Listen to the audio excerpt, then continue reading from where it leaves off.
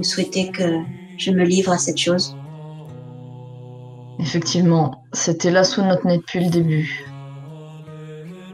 On discute pas avec des monstres, on les tue.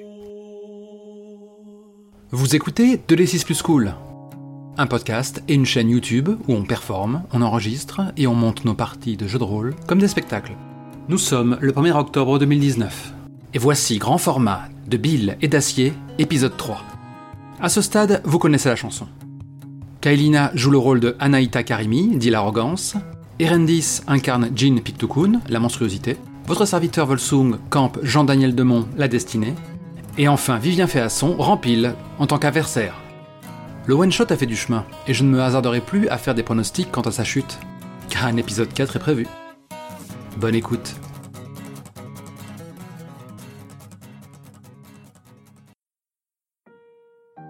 La scène débute en fait par une longue marche.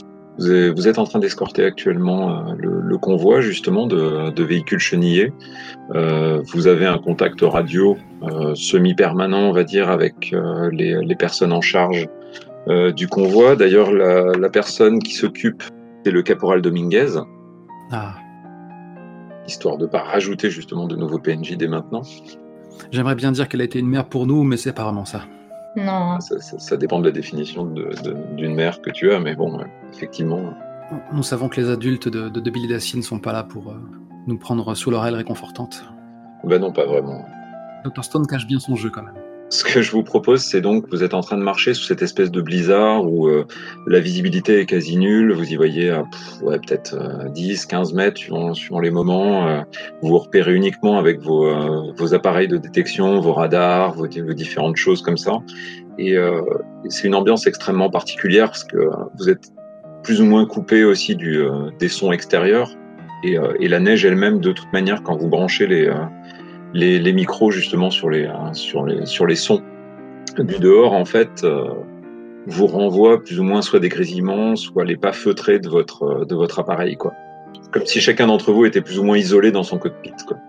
La question, est-ce que quand on est en communication à travers nos aqualongues, on a uniquement l'audio ou est-ce qu'on a la vidéo aussi? Je propose que vous ayez la vidéo, ce sera plus visuel du coup, avec possibilité évidemment de la couper si besoin. Parce que tu as une idée derrière la tête, Jean, n'est-ce pas? Bah, c'est que si j'ai les yeux tout noirs, faut voir. mais tu veux dire que tu es toujours dans ta transe là, en même temps tu as 5 billes noires, c'est peut-être pas impossible.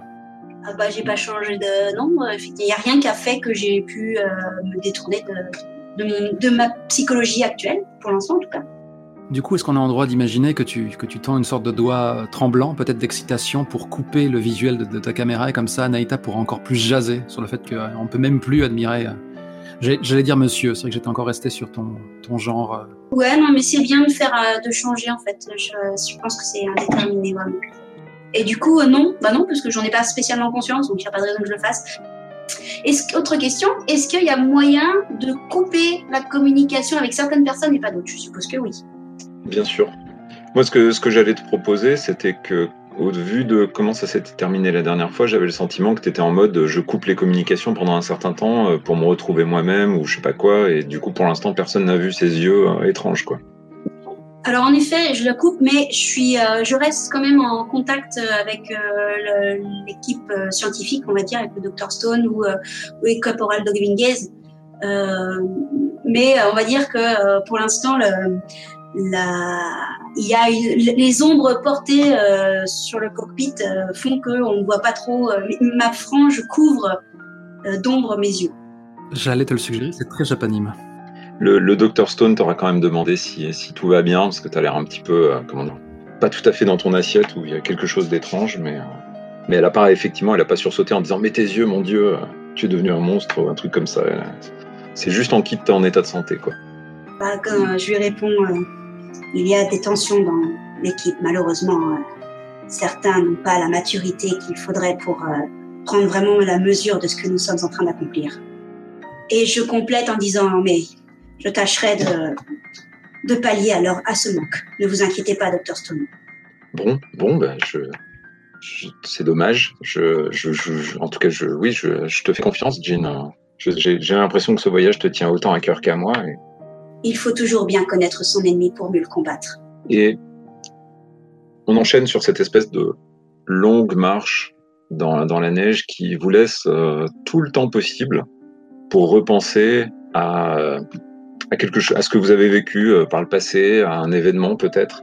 Et quelque part, malgré vous, cette espèce d'ambiance un peu ouatée, presque comme une espèce de cocon un peu bizarre entre la chaleur de vos appareils et la neige au dehors, en fait, vous ramène à des souvenirs, peut-être des souvenirs de confort, ou je sais pas, de quoi est-ce que vos personnages pourraient se souvenir, justement, peut-être soit quelque chose de votre enfance où vous avez été bien, les bras d'un parent, ou quelque chose comme ça. À qui l'honneur ? À moi.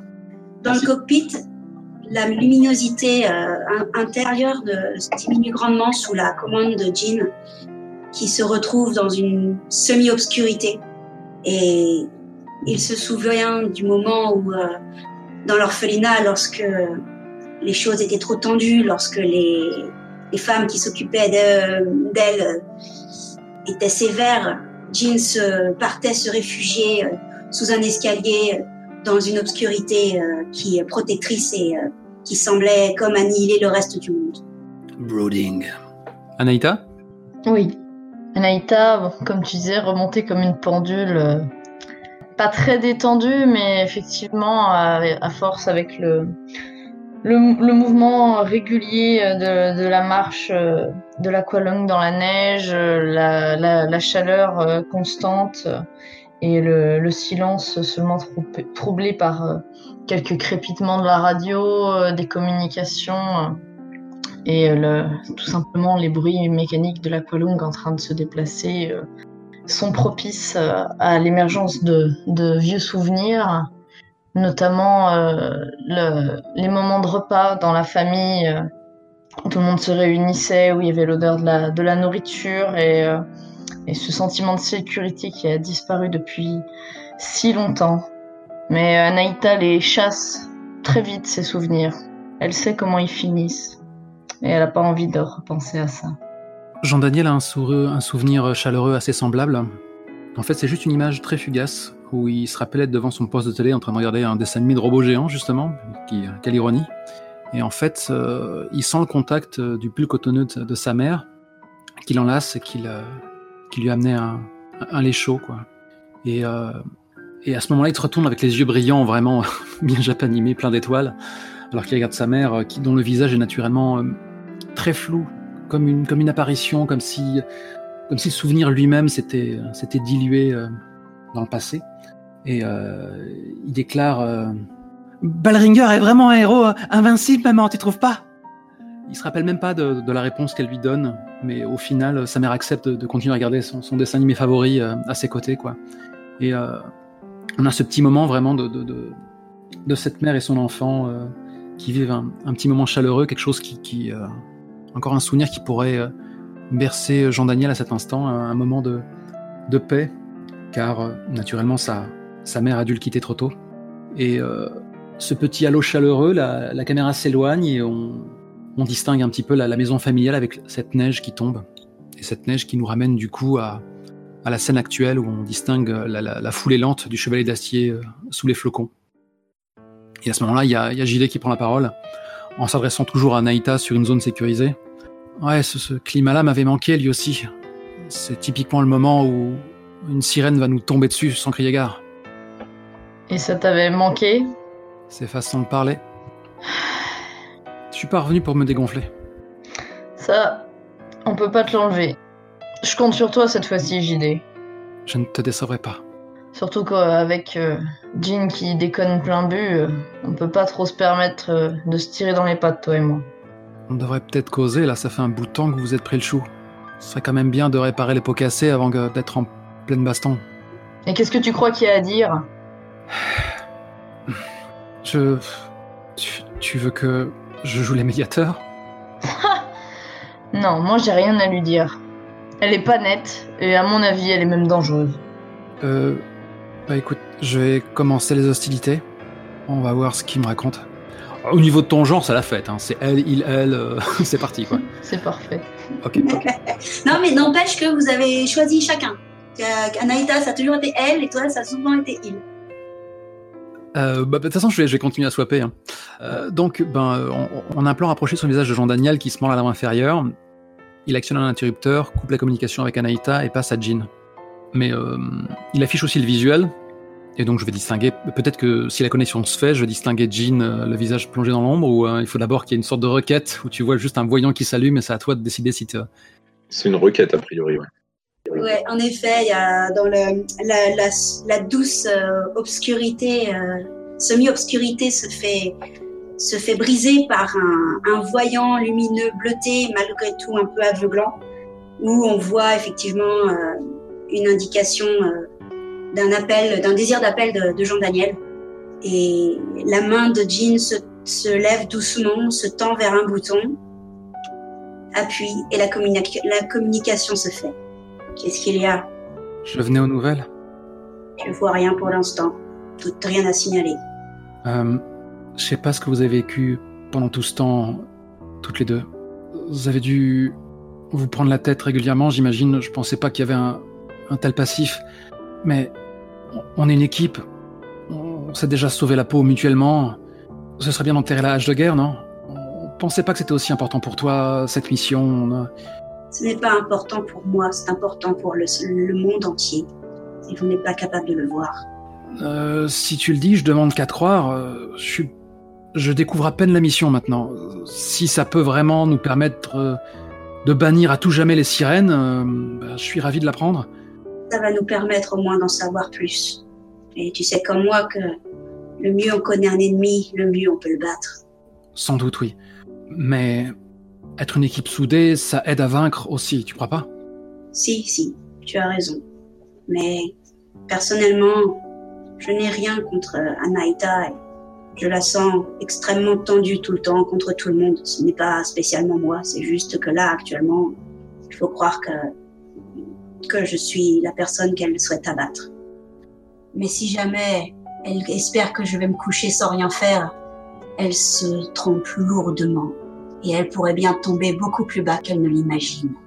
Sur ces derniers mots, on voit la mâchoire de Jean se crisper et ses dents se serrer. Ah, mais là, ça change tout. Dire que je croyais que c'était Anaïta, l'arrogance. Alors là, pour le coup, effectivement, JD est totalement désarçonné. Mais tu t'entends parler, Jean. On est tes équipiers, on est tes amis, on n'est pas des rivaux. Pour l'instant, nous sommes des frères d'armes, c'est vrai. Nous sommes des soldats en mission. Nous ne savons toujours pas qui est vraiment le chef légitime de tout cela. Cela ne peut que nous nuire. Et ce n'est certainement pas avec un jeu d'enfant que l'on doit choisir le chef. Il en va de la mission et de sa réussite. Je ne comprends pas que tu aies pu le faire, ça, Jean-Daniel. C'était l'euphorie du moment. Cela pourrait tuer l'euphorie du moment. Si tu veux la couronne, moi je te la cède. Je te l'ai déjà dit.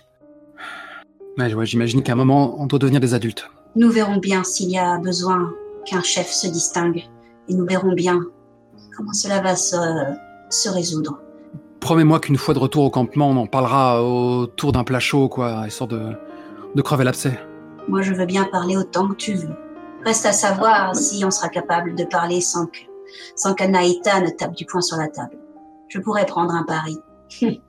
J'y parviens bien, moi, à avoir une relation saine. On a fait du chemin en très peu de temps. C'est pas une brute. Non, ce n'est pas exact. Pour l'instant, elle a quelqu'un d'autre sur qui taper, c'est tout.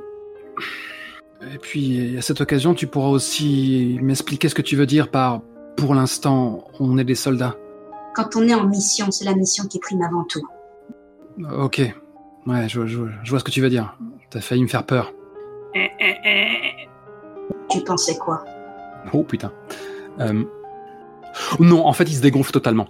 En fait, il y a une sorte de... Il y a un ange qui passe. On a un plan sur JD avec sa lèvre inférieure qui tremble et qui pense à la crainte que lui inspire Jean parfois. Et peut-être qu'il pense à cette phrase « Des fois, tu me fais penser aux sirènes ». Mais jamais il va oser le dire, surtout dans une tentative de conciliation. Donc il va juste dire non, laisse tomber, je vais donner à Anaïta ton point de vue et tenter de calmer le jeu. C'est bien, D'accord. Et dès l'instant où je vois le voyant qui s'éteint et que tu disparais, je sais même pas si ton visage était visible. Le visage était dans l'ombre, comme je l'ai décrit. L'ensemble du cockpit est dans une semi-obscurité et en plus, effectivement, j'ai le visage un peu penché en avant et les cheveux qui masquent le haut de mon visage. Ok, ça d'accord. Je prends une bile noire, parce que c'est aussi un réflexe qu'à reprendre, hein. Faut pas qu'on oublie. Et lorsque l'échange cesse enfin, je réalise que j'ai une sueur glacée là, qui me parcourt l'échine et que j'ai la respiration un peu saccadée. Qu'est-ce qui te prend là, JD? C'est Jean, on parle de Jean là. Et puis je finis par relancer la communication avec Anaïta. Alors du coup, là, c'est le contraste, parce qu'au contraire, le cockpit d'Anaïta, il y a toutes les lumières allumées, c'est très, très clair, très lumineux. Chaleureux? En contraste total. Oui, plutôt vivant. Alors chaleureux, je sais pas, parce qu'elle est pas très bonne humeur, mais très vivant et beaucoup plus énergique dans la communication. Alors, ça y est, elle t'a fait son speech, comme quoi la mission, tout ça, il y a des priorités, et elle sait mieux que les autres ce qu'il faut faire, c'est ça? Oh putain, ouais, tu l'as bien cerné en 2 mois. Ah bah écoute, en 2 mois, je l'ai assez peu vu, mais du coup, les rares fois où c'était le cas, il fallait bien que j'en retire quelque chose. J'espère qu'après cette mission, on pourra repartir sur des meilleures bases. Vaudrait mieux lui laisser le commandement, hein. Je veux dire, en même temps, il sait ce qu'il fait. Et Nanook fait du bon boulot. On le fera dans le sens du poil, on s'assure de tous rentrer entier, que Dr. Stone récupère les infos qu'elle est venue chercher, et après, on aura une discussion entre 6 yeux. Il faut que ce soit notre victoire, cette sortie. Je veux dire, on a failli faire péter un esclandre à 2 pas de la base, j'ai réussi à échapper à l'EK, je sais pas comment. Si on passe à nouveau pour des gosses complètement incontrôlables aux commandes de machines à tuer, ils vont finir par nous remplacer par des metal suits là, comme l'autre merde que pilote l'EK. Ce chevalier d'acier, cette mission, c'est aussi tout ce que j'ai. Et je me sens utile dans ces moments-là. J'ai pas envie qu'on déconne, donc si tu peux accepter pour cette mission que Jean donne la mesure, je pense qu'on va tous y gagner. T'en penses quoi? Il y a un moment de silence. Anaïta regarde... elle regarde la caméra, mais du coup, elle donne vraiment l'impression à Jean-Daniel qu'elle le regarde dans les yeux avec intensité. C'est difficile de savoir si elle va dire oui ou non et si elle va lui exploser au visage ou pas. Et du coup, est-ce que lors de cette attente insupportable, je peux oser une question supplémentaire? Oh oui. C'est si important pour toi de diriger? C'est vrai ça, Anaïta. Tu as quelque chose à prouver? Mais à qui? Au lieu de s'énerver comme d'habitude, elle répond plutôt froidement. Du moins avec une certaine maîtrise. J'imagine que tu as raison, de toute façon, ça n'aura bientôt plus d'importance vu que nous ne serons plus ici tous les 3 très prochainement. Nani? Qu'est-ce que tu veux dire? Qu'est-ce que tu crois, JD? Évidemment que Jean, elle s'implique ici et c'est facile pour elle, on l'envoie en mission, elle se sent utile. Toi, tu viens ici, toi aussi tu te sens utile. Moi, ça fait 2 mois que je suis au placard et puis bientôt on va me renvoyer d'où je viens. Donc, après tout, c'est vrai que je fasse quelque chose ici ou pas, qu'est-ce que ça change, hein?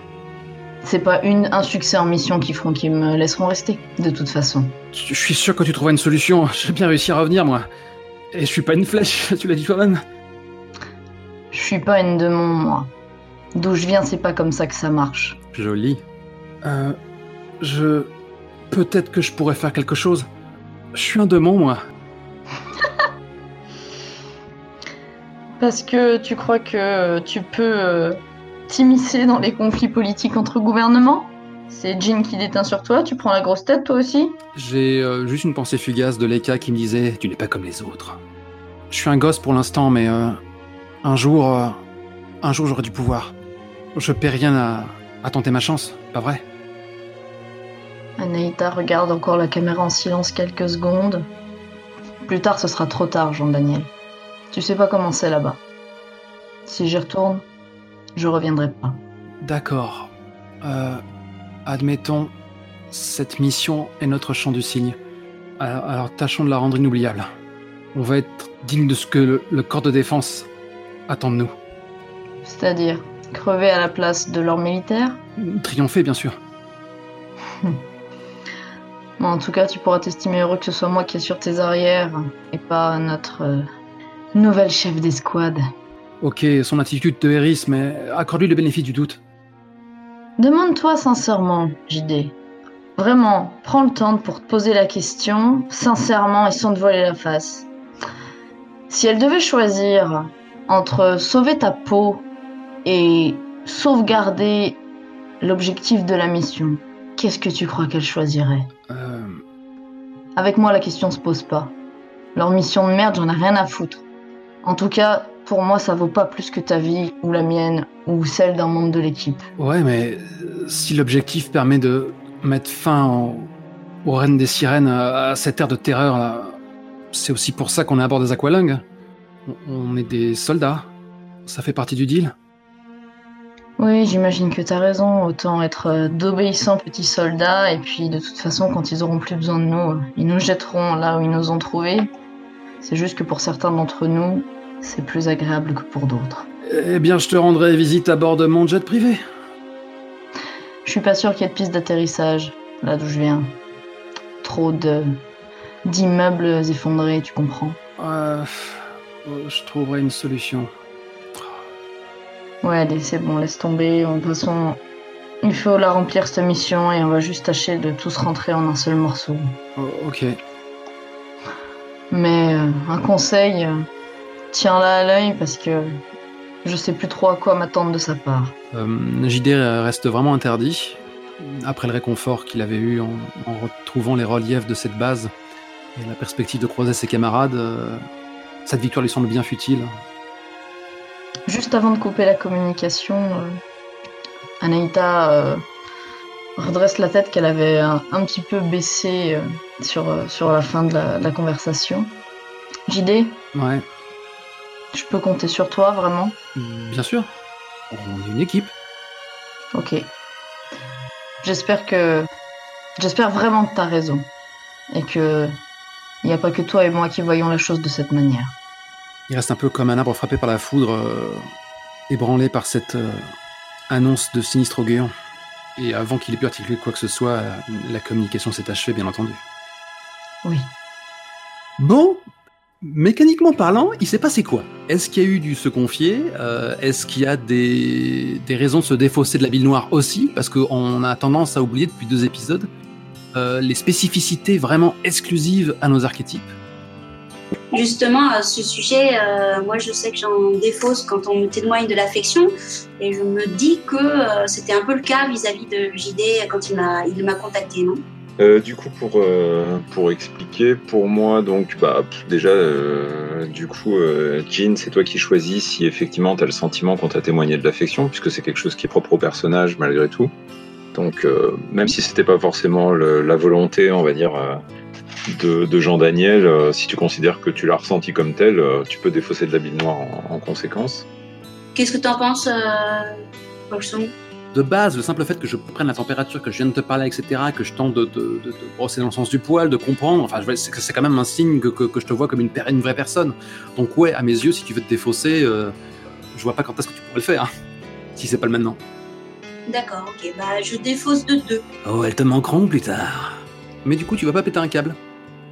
T'as un peu court-circuité le truc, quoi, tu vois, t'as ramené, effectivement, t'as fait un rôle de médiateur et il n'était pas, en tout cas, à mon niveau, il a été plutôt ressenti comme tel. Et c'était le but de la manœuvre, comme quoi on fait des fois autre chose que détruire tout sur notre passage. Deuxième question, donc, se confier, c'est ça? Ouais, est-ce qu'il y a un se confier qui traîne par-ci par-là, là? Eh ben, écoute, le truc, c'est que pour se confier, ça pourrait potentiellement être le cas. Maintenant, le souci, c'est qu'il aurait fallu faire le jet un petit peu plus tôt, en fait. Parce que là, on a mené la conversation jusqu'à son bout, et que normalement, il y a un moment ou un autre où il vaut mieux, je pense, pour se confier, partir vraiment du principe dès le départ, se dire, allez, on va essayer, ou à un moment dire, attends, là, je crois qu'on est en train de se confier, là. Ouais, je pige totalement, parce que c'est un peu comme plein de moves PBTA, où en fait, tu arrêtes de narrer quand les dés doivent te dire si ça va bien se passer, quoi. C'est ça. Il y a un moment où si on le fait maintenant, ça servira à rien, enfin ce serait absurde, quoi. Ou alors il faudrait rajouter un truc encore. Parfait. En même temps, on va pas prendre le risque de se défausser davantage de bile noire. Ils nous en font un petit peu pour ce qui va nous attendre. C'est ça. Mais j'aimais bien cette petite conversation paisible et tout, là. Un petit peu de drama avant d'éclabousser les murs avec nos organes internes. Après, voilà, l'existence d'un move se confier, effectivement, a tendance à nous faire penser que les petites discussions tranquilles sont quelque part un peu hors jeu, alors qu'en fait, c'est pas forcément le cas. Se confier, c'est vraiment j'en ai gros sur la patate, je vais voir machin, et quelque part pour me faire consoler, pour vider mon sac, etc. Il y a un objectif quelque part derrière, malgré tout, à semi-conscient. On verra si on respire encore pour avoir une occasion où on va encore avoir des conversations à cœur ouvert avec des trémolos dans la voix et les violons derrière. Ça marche. On enchaîne. Ouais. Yep. Donc, pendant que vous continuez à avancer, donc la neige commence en fait peu à peu à prendre une teinte entièrement noire. En fait, les flocons deviennent noirs et le sol lui-même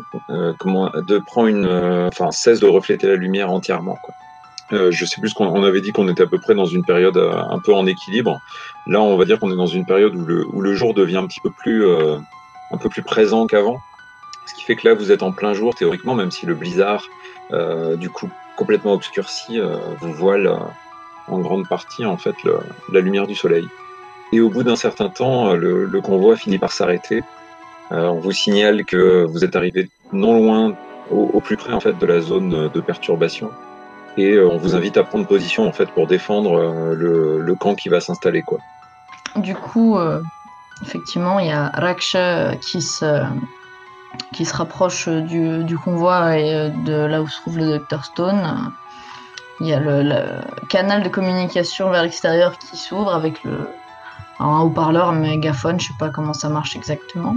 Mais du coup, Anaïta demande à la volée aux militaires présents et au Dr Stone qui est présent. Bon, du coup, c'est quoi la suite des réjouissances ? Le Dr Stone te regarde comme si elle comprenait pas tout à fait le sens de ta question. Elle touche un peu ses lunettes comme pour se donner une contenance, espèce d'énormes lunettes rondes. Elle te dit mais là nous allons j'oubliais que c'est la première fois que vous venez ici, Anaïta. Bien écoutez, nous allons faire ce que nous faisons d'habitude avec Jean, sauf qu'avec vous nous serons d'autant plus en sécurité. Nous allons établir un périmètre de sécurité. Enfin, vous allez intervenir.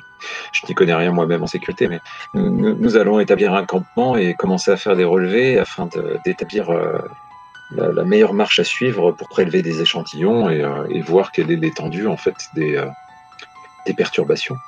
Vous voyez bien évidemment de quoi je parle. Est-ce que je comprends de quoi il s'agit ? J'imagine qu'il va y avoir des attaques de sirènes. Après, de quoi il s'agit exactement, ce que vous allez faire de votre côté, non, je vous avoue que j'en sais rien. Vous n'avez pas été très loquace sur le sujet avant de partir. Non, mais je veux dire, vous voyez bien qu'il se passe quelque chose de particulier tout de même. Oui, c'est dû à quoi d'ailleurs, vous savez ? Je n'en ai pas la moindre idée. C'est la première fois que je vois ce genre d'accalmie par ici, aussi près du centre.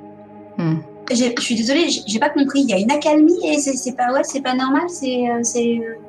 Maintenant que tu entends ça, du coup, Jean, tu remarques un truc, c'est que effectivement, tu t'en étais pas rendu compte jusque-là.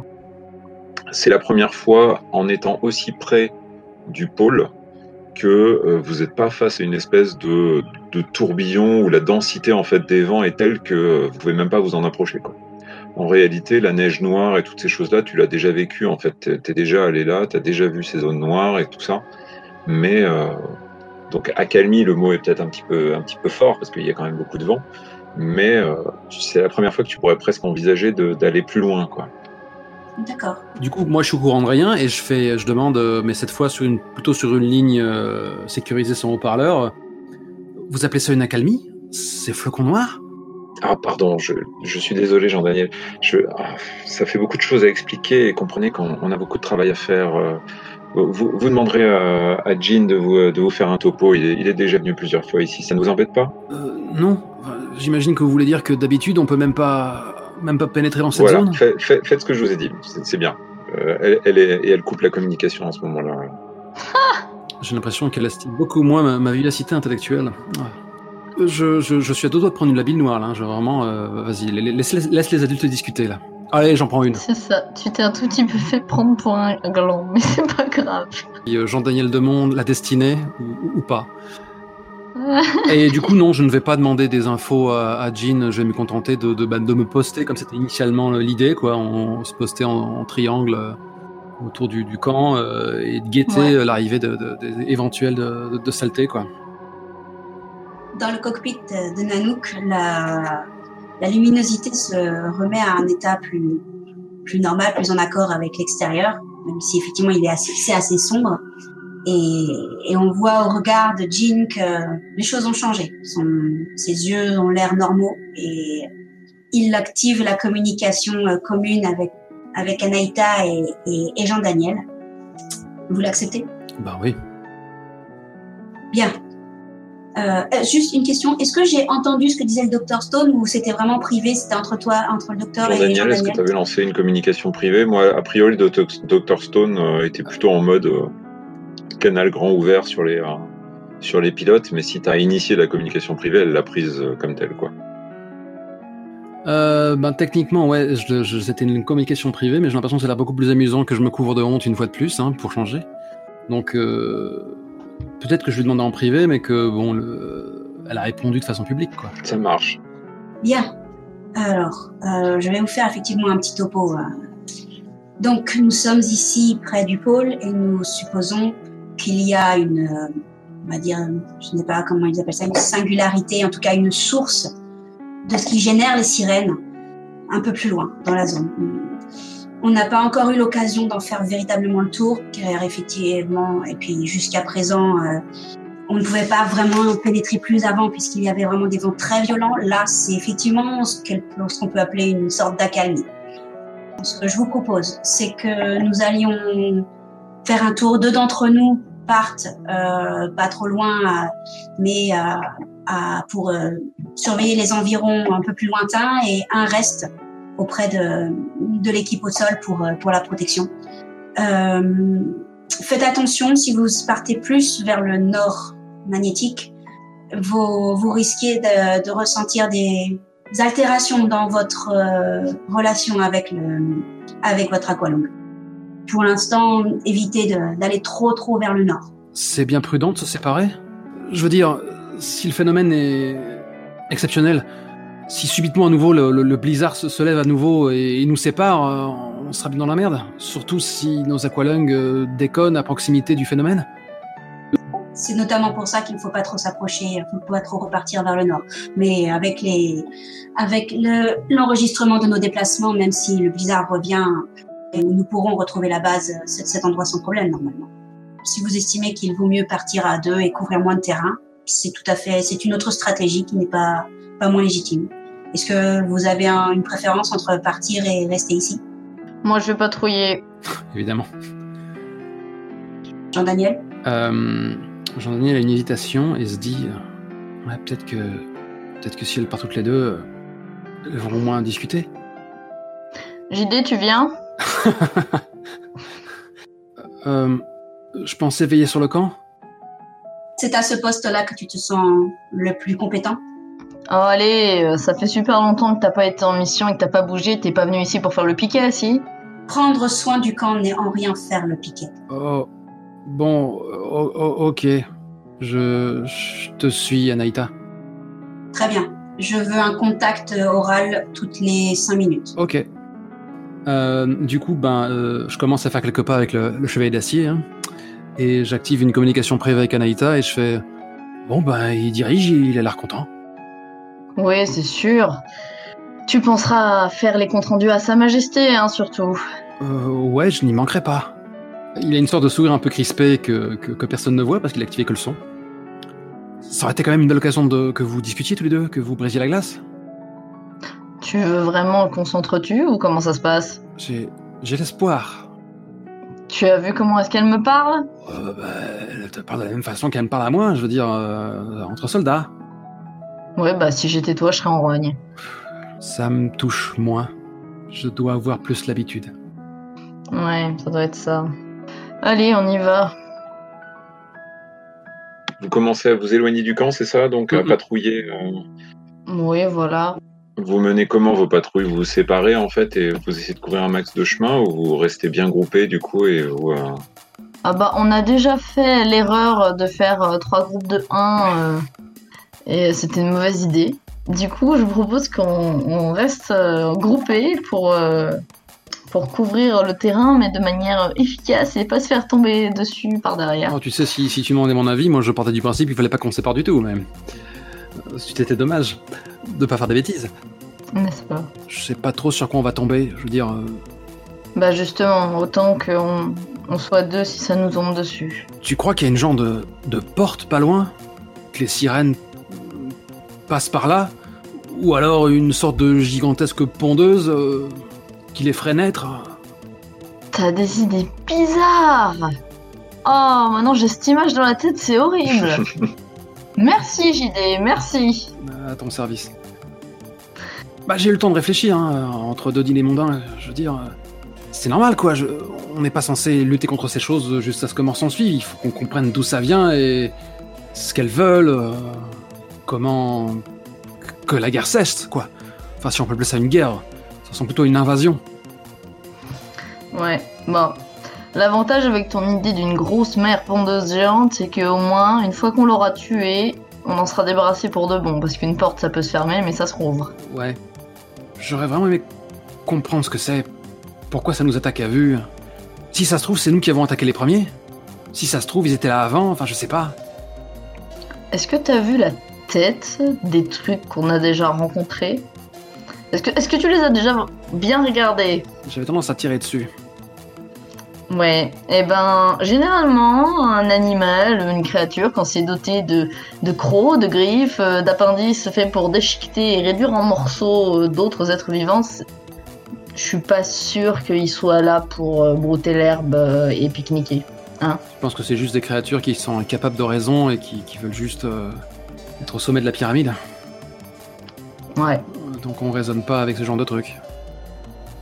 Bah, si ça avait pu être le cas, à mon avis, on l'aurait fait depuis un moment, non?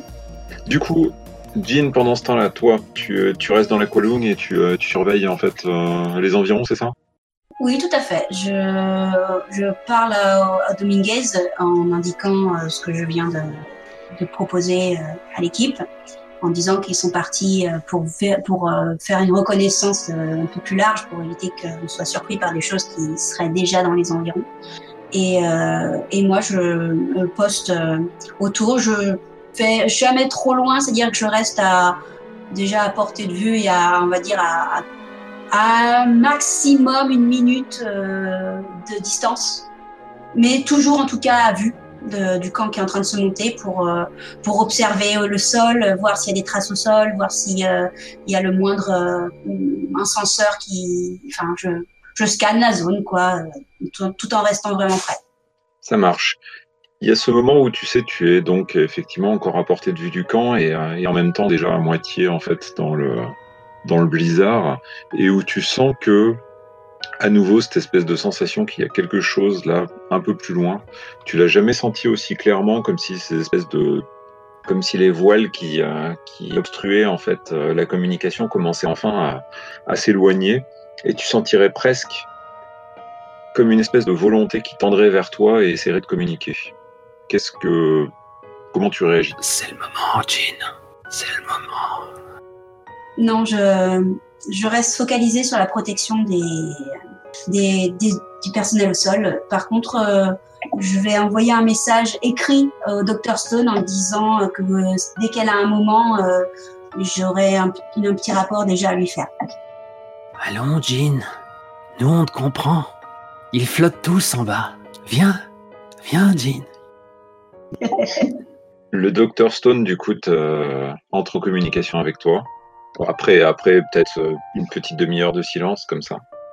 Ok, a priori, la demi-heure m'a suffi pour checker la zone, et du coup, je reste à portée de proche, juste à côté du camp, quoi. Et j'aide si jamais il y a besoin de soulever des trucs, j'aide à l'installation.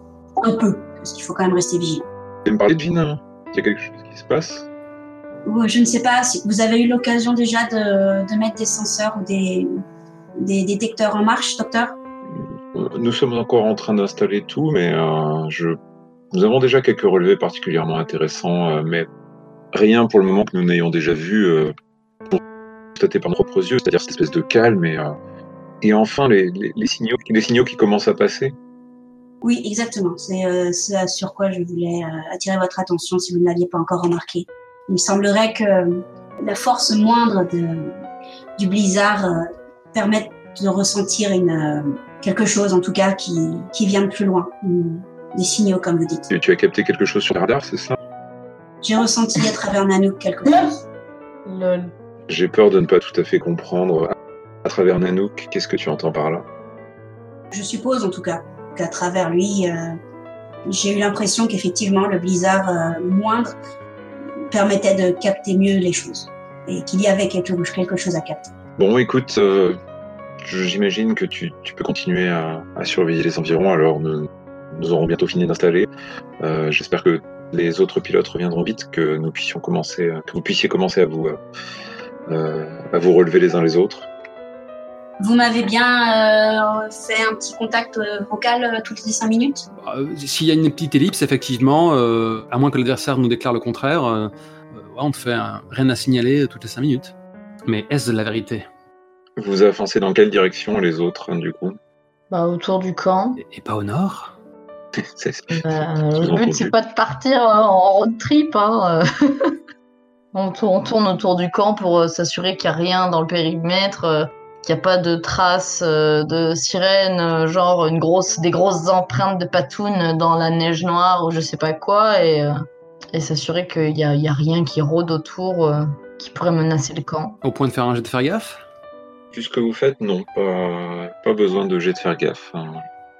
Ce que je vous propose du coup, c'est que donc vous tournez autour du camp, vous faites votre patrouille, vous faites vos comptes rendus réguliers du coup à Jean, c'est ça? Mm-hmm. Et au bout d'un moment, du coup, vous avez fini votre patrouille et vous rentrez au camp, a priori. Ouais. Du coup, chacun s'installe. Est-ce que vous faites des tours? C'est-à-dire, est-ce qu'il y a des personnes qui descendent des aqualungs en restant à proximité pour se reposer un peu? Parce que malgré tout, vous êtes des gosses et même des adultes auraient du mal au bout d'un moment à rester concentrés comme ça dans ces atmosphères. Et vous avez fait quand même tout le trajet aller, plus la patrouille, etc. Donc vous avez quand même grand besoin de vous sustenter, de vous poser 2 secondes, etc. quoi. Le camp, lui, est monté, les appareils ont été posés, il y a des scientifiques qui s'agitent un petit peu dans tous les sens, mais il y a un reste encore un peu de blizzard qui fait que les gens restent pas trop dehors en permanence. Quoi. Ok, donc oui, ça me semble être une bonne idée qu'il y en ait un au sol et toujours 2 en poste, enfin 2 en vigilance. Quoi. Je considère que s'il y en a 2 en permanence dans l'aqualung et un au sol, et même en se relevant, vous serez quand même crevé parce qu'avec tout ce que vous avez fait jusqu'à présent, quoi. Ça oblige en tout cas un minimum de niveau de fatigue. Quoi. Tu as sans doute raison, Vivien. Nous voyons tes appels de phare, donc oui, on laissera. Vous avez le droit de forcer et d'être crevé. Hein. Non, mais tu es un adulte.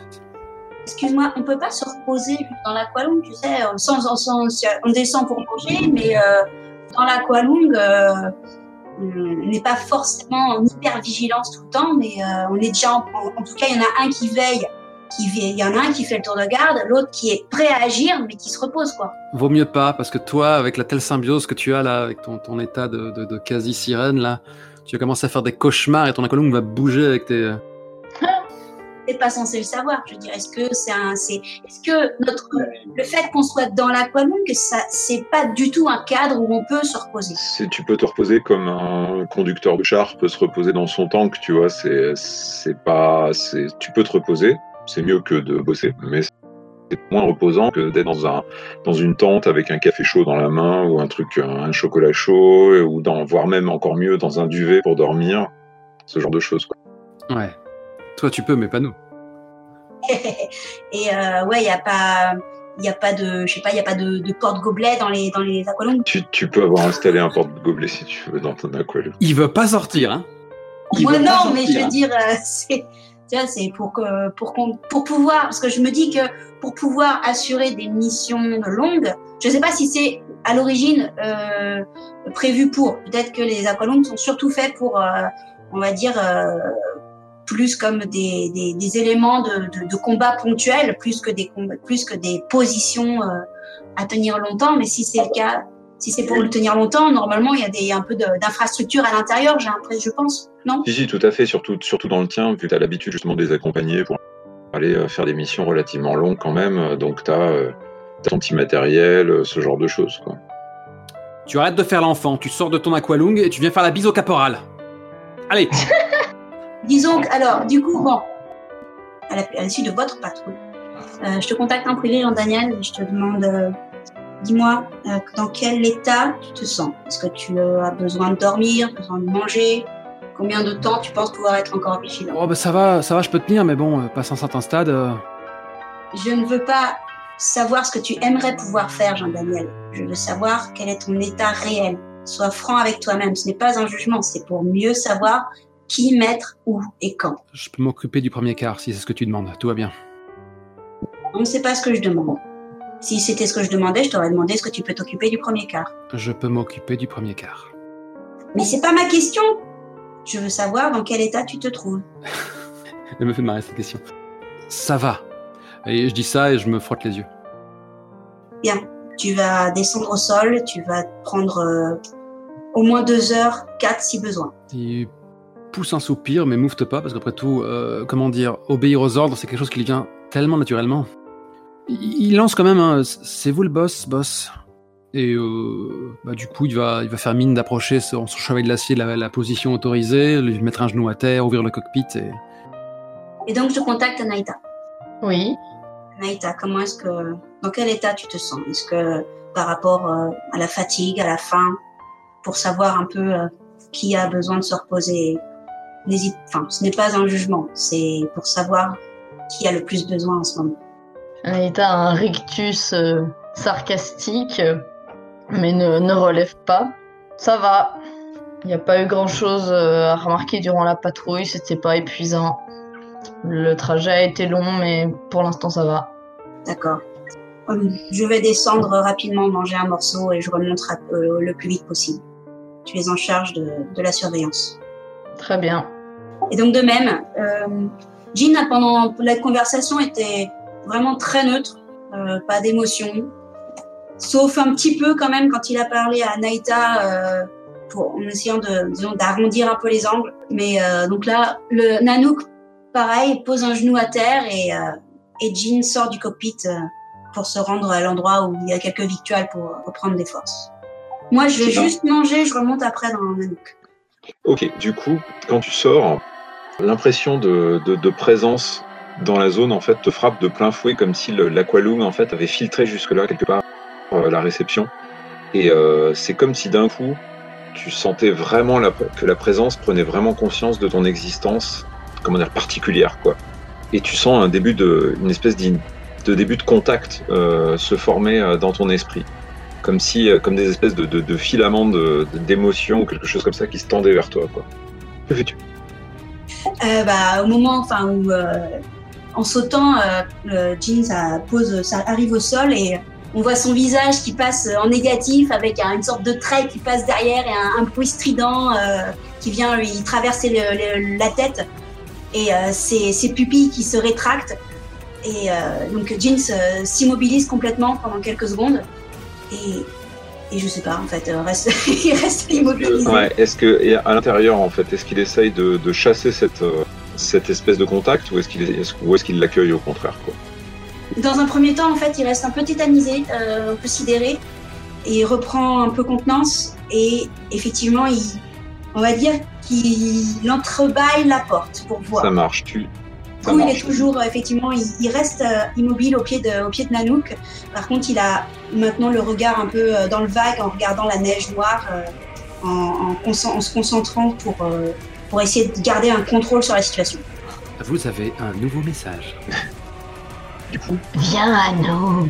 Du coup, tu sens ces espèces de filaments en fait psychiques en quelque sorte qui tâtonnent dans ta direction, qui te cherchent comme si la chose était à moitié aveugle dans cette espèce de canal, on va dire mental, quoi. Quand la porte est entrouverte, tu la vois, tu la sens foncer à l'intérieur comme si cette ouverture en fait, elle attendait que ça, quoi, pour rentrer, quoi. Qu'est-ce que tu fais? Je referme. Ok, ça marche bien. Écoute, on va faire un petit jet. Ah. Je vais miser 2. Ça va être mental, mais il va avoir un coup de tête, un peu comme quand on essaye d'éviter quelque chose ou quand on essaye un peu violemment de se changer les idées, quoi. Ça marche. C'est un move de quoi, du coup? C'est un move spécial, en fait, lié à la circonstance. D'accord.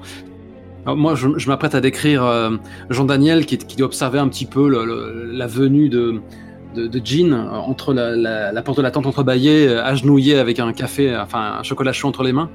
Et je vois le moment où la tasse va chuter sur le sol. Et c'est une réussite parfaite. Quelle déception.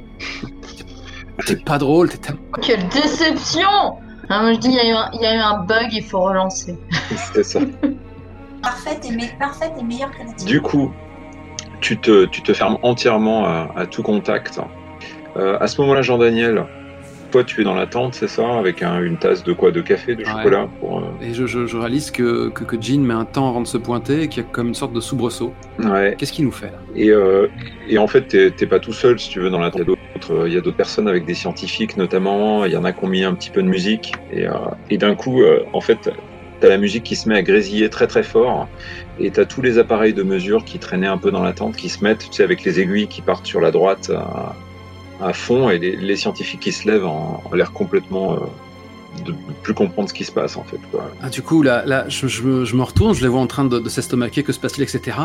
Et puis soudain j'ai une goutte de sueur qui parle sur ma tempe, et très lentement ralenti, je retourne mon regard en direction de Jean. Alors Jean est dehors du coup pour l'instant encore. Comme par hasard, au moment où Jean a mis le pied dehors, les instruments sont partis en vrille. Est-ce que j'ai encore l'impression de devoir lutter pendant un moment ou est-ce que ça tout à va? fait. Toi, t'es en fait là pour le coup, ceux qui regarderaient de l'extérieur te verraient en train de te prendre la tête ou quelque chose comme ça, enfin soit d'être à genoux, enfin bref, d'être figé en plein désarroi en tout cas, ou quelque chose dans le genre, quoi. Après à toi de voir quelle forme ça prend, quoi. Est-ce que j'ai toujours une âme de service? Oui, tout à fait. Je pense pas que t'aies ton sabre, tu dois avoir ton pistolet, j'imagine. Oui. Ah non, tout ça, le truc d'apparat, on a laissé ça dans le casier. Non, je parle de la petite pétoire qui nous a été bien utile à une certaine époque. Mes doigts finissent par trouver la crosse de mon arme et de s'en saisir, sans pour autant que le doigt se ferme sur la gâchette. Je scrute Jean, je le vois un petit peu en transe, et j'ai presque l'impression de voir ces soubresauts totalement en harmonie avec les aiguilles qui s'affolent. Bon, très lentement, je sors mon arme et... Qu'est-ce que tu es, Jean? Qu'est-ce que tu es? Et j'hésite à le braquer. On est d'accord que je suis pas à portée de voix de toi. Hein. Non, à portée de voix, non, ça j'articule dans le vide. Hein. Et je pense qu'on a un contre-champ où on voit juste ma silhouette floutée et toi qui a peut-être des yeux révulsés. Est-ce que c'est un jet de faire gaffe? C'est pas bien en général d'appeler les moves. Non, écoute, là ça va être très simple en fait, c'est que Jean, en fait, tu sens la fureur de la chose que t'as repoussée, quoi.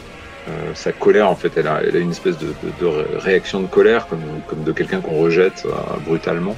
Et Anaïta et Jean-Daniel, vous voyez en fait des formes commencer à s'élever de la neige noire tout autour de vous, quoi.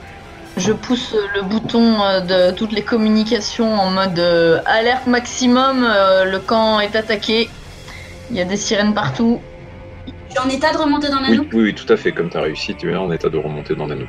Tu as repris conscience et la réaction du coup de la chose, c'est de lâcher ces créatures. Et tu sais quoi, rien que pour la mise en scène, je te braquais vraiment avec mon flingue. À ce moment-là, j'ai un sursaut en entendant l'exclamation d'Anaïta et l'urgence de la situation. Je me retourne en voyant toujours naturellement les scientifiques qui courent en tous sens, les soldats sur le qui-vive, les instruments qui partent en live. Et quand je me retourne à nouveau, vraiment, et t'as le poing sur la ligne de mire de mon arme, et soudain le poing sur mes yeux avec une sorte de détermination et toujours cette sueur et ce côté presque maladif. À l'autre bout de mon canon, Jean n'est plus là. Tu t'es hissé aussitôt à bord de Nanook. Ça me va. Ok. Peut-être que cette chose t'a tendu la main. Peut-être que tu lui as refermé la porte sur les doigts, je ne sais pas. Peut-être que c'est toi l'archange de notre damnation. Qu'est-ce que tu es, Jean? Qu'est-ce que tu es? Aux arbres! Alors, Anaïta, tu es la première à pouvoir faire quoi que ce soit, puisque tu es la première dans ton aqualung. À quoi ressemble notre situation et à quoi ressemblent les trucs qui nous attaquent? Alors, les choses ressemblent en fait à des créatures humanoïdes dotées d'un seul et unique œil, ce qui fait que l'espace d'un instant, en fait, avant même qu'elle se crée, tu as eu l'impression en fait que la neige elle-même, la neige noire donc, était en fait composée d'un milliard d'yeux qui clignaient en regardant. 1 milliard? Mais ça fait vraiment beaucoup! Alors la bonne nouvelle, c'est que c'est pas 1 milliard de choses qui apparaissent à ce moment-là. Et par contre, c'est bien une vingtaine de créatures qui surgissent, quoi, des espèces de, je sais pas, d'êtres vivants. L'exemple qui me vient en tête, ce serait le cri de Munch, tu sais, un truc complètement à moitié flageolant, distordu, pas très droit, quoi. C'est grand C'est comment? un peu moins grand qu'un Aqualung, à peu près moitié moins grand. Ah ouais, ok. On a des armes à distance ou pas sur les aqualungs? Pas toi. Pas moi. Ça dépend lesquels, toi, a priori non. Bon, je me mets en... Ouais, ils sont beaucoup, donc si on se met en position défensive, ils vont juste nous encercler et faire jouer le C'est nombre. ça. Il y en a qui sont encore en formation ou ils sont déjà tous bien debout en train Écoute, d'avancer? il y en a qui sont en formation encore. On va dire qu'il y en a peut-être 5 qui sont déjà à ce stade-là complètement formés, quoi. Bon, ben, je vais y aller. Est-ce qu'il y en a peut-être des un peu plus isolés, histoire que je me retrouve pas avec 5 trucs sur le dos? Ouais. Est-ce qu'il y en a un qui est... Oui, donc t'en attaques un plutôt sur le bord, et du coup, par contre, il y en a de partout, c'est-à-dire qu'ils encerclent aussi le camp, ils sont au milieu, enfin... Bon, et ben, c'est parti. Donc, Raksha s'élance lourdement dans la neige noire, soulevant des gerbes sombres, et va percuter de son poing renforcé de multiples couches de blindage l'une des créatures cyclopoïdes. Cyclopéenne. Cyclopéenne. Merci. Nazuma Punch. Voilà. Sbrum. Enfin, alors qu'elle est en train de s'arnacher dans le cockpit, Jean lance il faut protéger les installations et les personnes au sol. Jean-Daniel, quand tu seras opérationnel, tu couvres Anaïta. Tous les deux, on reste autour. Anaïta, tu peux continuer à les avoir avant qu'ils ne se forment. Copy that. Moi, je suis en train de sprinter en direction du Chevalier d'Acier et j'entends un peu le bruit assourdissant de Jean qui s'exprime à travers les haut-parleurs. Et tout ce que je peux dire, c'est « Qu'est-ce que tu es, Jean? Qu'est-ce que tu es? Qu'est-ce que tu es ?» Et en fait, je le dis quasiment haute voix, mais personne ne pourra m'entendre, hein, d'ici à ce que je me hisse dans le Chevalier d'Acier. « Est-ce que t'es vraiment avec nous ?» Ça marche. Anaïta, tu fais ton jet, du coup? En même temps, j'ai la poissonnée, rappelons-le. Du coup, puis j'en ai pas énormément de la bile pour le moment. Je me suis bien contenue. Eh oui, je me suis assuré que le bien-être règne au sein de l'équipe pour qu'on soit Ouais, bien merci Jean-Daniel. Bon, je vais mettre un petit point de bile, tout de même. Ok. Zou. Oh là. C'est un 12. Ça valait bien la peine. Effectivement. Réussite excessive. Du coup. Moi, ce que je considère, c'est que t'as trouvé le coin parfait, en fait, pour en frapper un, quoi, qui était bien formé, en fait. Donc tu l'as percuté, défoncé entièrement, quoi, répandant des espèces de je sais pas comment dire, il n'y a pas vraiment d'entrailles là-dedans, c'est plus des morceaux un peu aqueux, quoi, qui tombent en épars un peu partout. Le problème, c'est que en fait, tu te retrouves coupé, en fait, des autres dans la zone la plus sûre, en fait, quasiment du camp, mais du coup, ça va être difficile de revenir à leur aide, quoi. Ouais, en gros, je lui suis complètement passé à travers et maintenant je suis au Non, milieu c'est des plutôt bestioles. eux qui sont au milieu des bestioles et toi qui es à l'extérieur. Ah, T'as rompu leur formation. ok. J'y suis allée avec un peu trop d'enthousiasme. Et un peu trop de prudence, en fait, comme tu disais, t'as attaqué, tu voulais pas être encerclé par les bêtes et du coup, en réalité, t'as peut-être trop privilégié la sécurité, quoi, du coup, sans t'en rendre compte, éventuellement. Ok, très Qu'est-ce bien. rien. Plus que 19. Les autres, Très pendant ce bien. temps, donc vous voyez Anaïta disparaître de l'autre côté des choses. La tempête n'est pas extrêmement violente, mais elle atténue un petit peu elle diminue votre champ de vision malgré tout, quoi. Ce qui fait que, vu de l'extérieur, Anaïta semble en fait avoir foncé quelque part, vous savez pas trop, quoi. Anaïta, tu n'es plus en contact visuel avec nous. Il faudrait que tu puisses revenir pour qu'on puisse te couvrir au besoin. Ça va être compliqué pour le moment, ils sont entre vous et moi. Le cockpit se referme à bord du Chevalier d'Acier. Il y a le vrombissement de la machinerie qui se met en marche. JD tire sur les commandes et soudain, d'un compartiment, le pistolet NFR qui apparaît. Le Chevalier d'Acier s'en saisit d'un mouvement élégant et je me mets à braquer les formes un peu au jugé et j'hésite avant de tirer. Qu'est-ce que tu fais, Jean, pendant ce temps? En attendant que tu sois opérationnel, en fait, j'observe rapidement d'un coup d'œil quelle est la zone, s'il y en a une, ou quels sont ceux qui risquent d'arriver le plus vite au centre. Et vu qu'il y en a beaucoup, j'essaie de déterminer également s'ils ont l'air d'avoir tous le même objectif. Ça marche, donc Ou pas. t'attends de voir à peu près quels sont leurs objectifs pour réagir en conséquence, c'est ça? Après, s'il y en a un qui est pas loin de moi, il prend un coup de lance. Hein. Le coup de lance opportuniste. Ça marche. Eh ben écoute, les quelques secondes que vous attendez, en fait, du coup, Jean-Daniel et toi, font que tu te rends compte qu'une bonne partie d'entre eux semble se concentrer sur toi. Comme par hasard. Ce qui n'en empêche pas quelques-uns, par contre, de s'interposer entre leurs camarades et Jean-Daniel, ou entre leurs camarades et Anaïta, quoi. Il y en a 5 qui se dirigent vers toi, du coup, Jean. Arrête-moi si je te coupe la chic, Erendis. Donc à ce moment-là, il y a toujours le chevalier d'acier qui braque les différentes formes avec hésitation.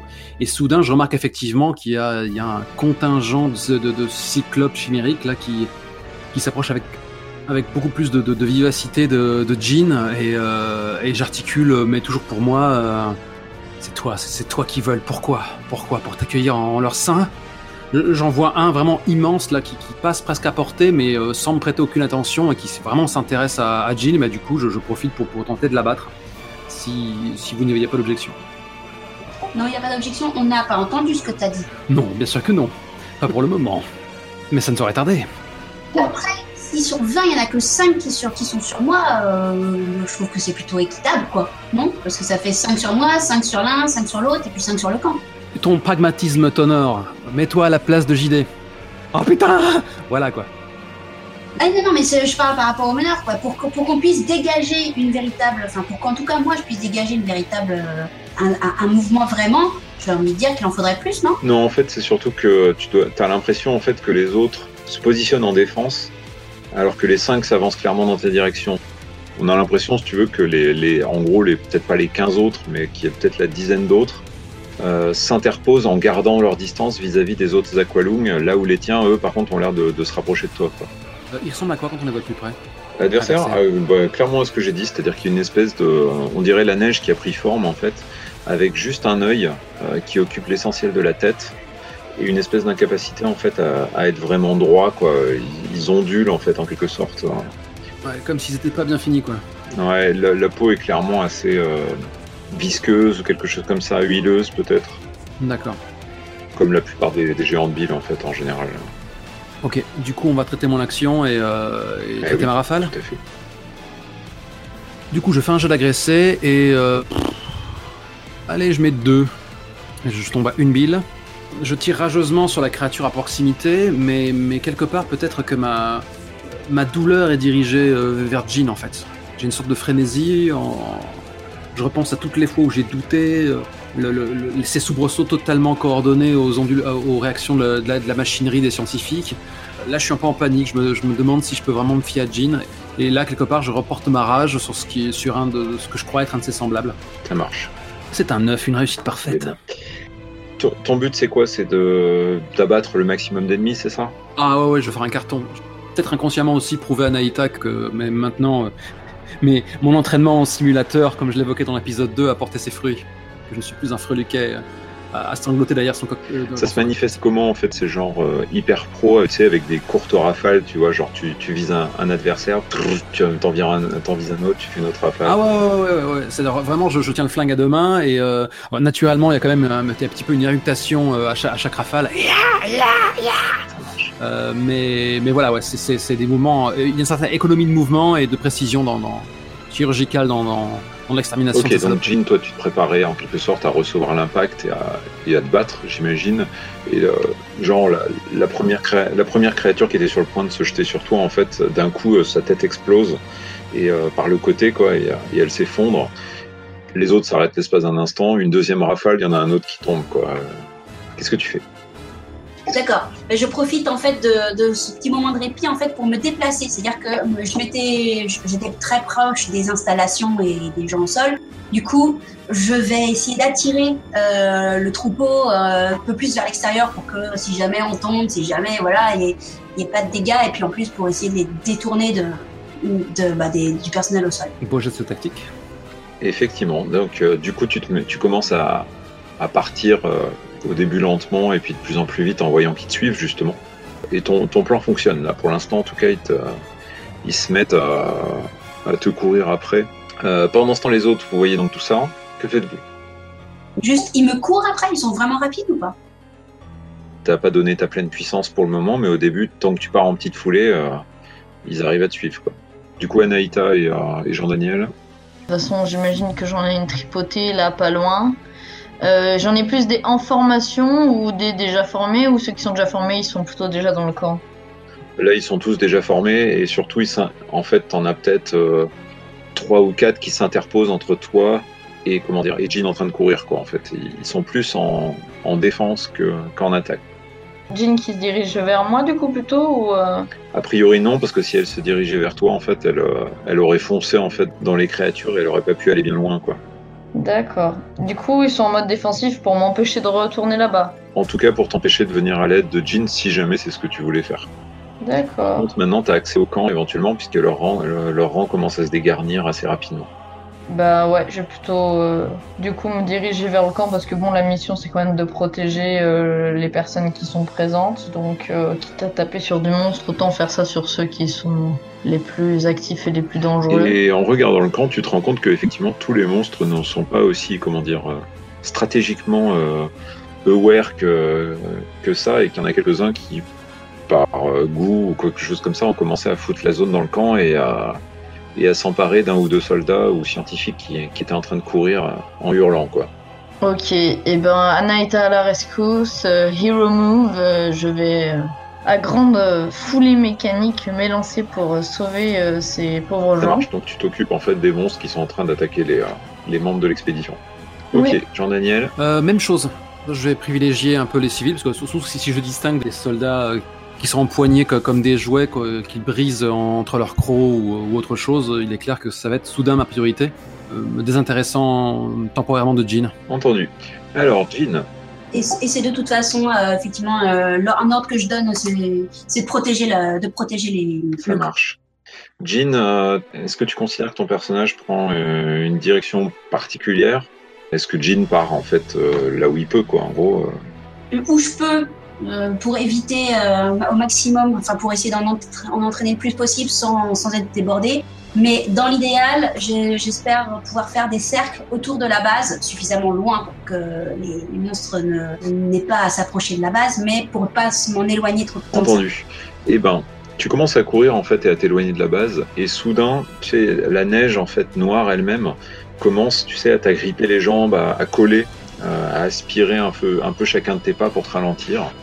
Je vais t'inviter à faire un jet de fuir du coup pour réussir à maintenir la distance en fait entre toi et les créatures, quoi.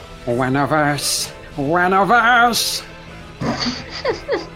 Je réfléchis si je tente de la bile parce que j'en ai pas beaucoup pour l'instant. N'oubliez pas d'en prendre, hein, c'est des circonstances qui justifient la prise de bile. D'accord. Eh ben écoute, j'en prends... Ouais là ça chie un peu, j'en prends 2. Enfin je les dépense de suite. En sentant les pieds de l'Aqualung se faire agripper, Jean commence à ressentir une sorte de vent de panique et s'énerve un petit peu sur ses commandes pour pouvoir forcer un peu la physique, enfin ce qui semble être la physique des fluides, quitte à annonner dans le cockpit, à crier, comme si ça pouvait aider quoi que ce soit. Ok. Et du coup, en cramant les 2 billes que tu viens d'empocher, tu obtiens une réussite excessive. C'est ça. Est-ce que tu es encore en contact radio avec les autres, Jean? À ce moment-là, je veux dire, au moment où tu pètes les plombs, où tu cries et tout ça, quoi. Oui, je pense que je coupe pas parce que la situation est trop critique pour que je me permette de devoir faire une action pour être en contact avec eux. Ça ressemble à quoi ce qu'on entend? Voilà, ce que je propose comme conséquence du coup de la réussite excessive, c'est justement ça, cette espèce de débordement émotionnel que tu leur as jamais montré jusque-là, quoi. Ah ouais, carrément, ouais, c'est l'achievement. Oh oui, bien sûr. Et du coup, c'est quoi qu'on en retient? C'est quoi? C'est des rugissements à peine articulés? Ouais, ça peut être ça. Il y a 2-3 insultes qui fusent. Genre putain. Mais sinon, c'est plus effectivement des... Ok, ouais, c'est vraiment la première fois qu'on entend comme ça. Je vais prendre 2 billes, alors que j'ai vraiment limite les poils qui se hérissent, quoi, la chair de poule quand j'entends ces éructations là qui se répercutent dans mon cockpit. C'est limite si j'ai pas eu le réflexe d'arracher une oreillette. Et par ailleurs, vous sentez, il y a de la surprise et un peu de peur aussi. C'est tout nouveau pour toi, pour vraiment que tu brises ton sang-froid là, il se passe quelque chose. Comment tu le vis toi, Anaïta? Bah moi j'ai pas en tête le lien qu'il y a entre cette attaque et le comportement de Jean, donc du côté d'Anaïta c'est plutôt ah bah enfin ça y est, elle tombe le masque, Elle faisait comme si elle était mieux que moi, mais au final, c'est pas le cas. Ouais, c'est une gamine effrayée, comme nous. Ouais, voilà. Je pense que je suis relativement occupée et il n'y a pas de plus de réaction que ça, à part à l'intérieur, un petit « Ha ! Je le savais !» J'ai un peu les tympans vrillés par la profonde détresse de Jean. Ma vision s'est un peu troublée, mais quand je refais le point à travers l'écran de mon aqualung, je distingue un de ces cyclopes qui viennent balancer d'un revers de la main une tente aux 4 vents.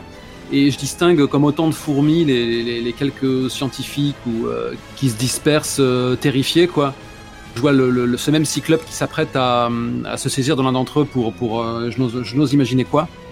Alors que j'étais en train de chanceler aux commandes du Chevalier d'Acier, je commence à me mettre à courir avec une sorte de rugissement qui commence à gronder de mes entrailles jusqu'à se propulser hors de ma bouche qui esquisse une sorte de grimace avec les crocs apparents. Alors que ma foulée devient plus vive, dans un mouvement relativement élégant, il y a le pistolet qui retourne dans son habitacle. On entend une sorte de son caractéristique de lame sortie du fourreau. De l'épaule de l'aqualung, il y a le gladius qui apparaît.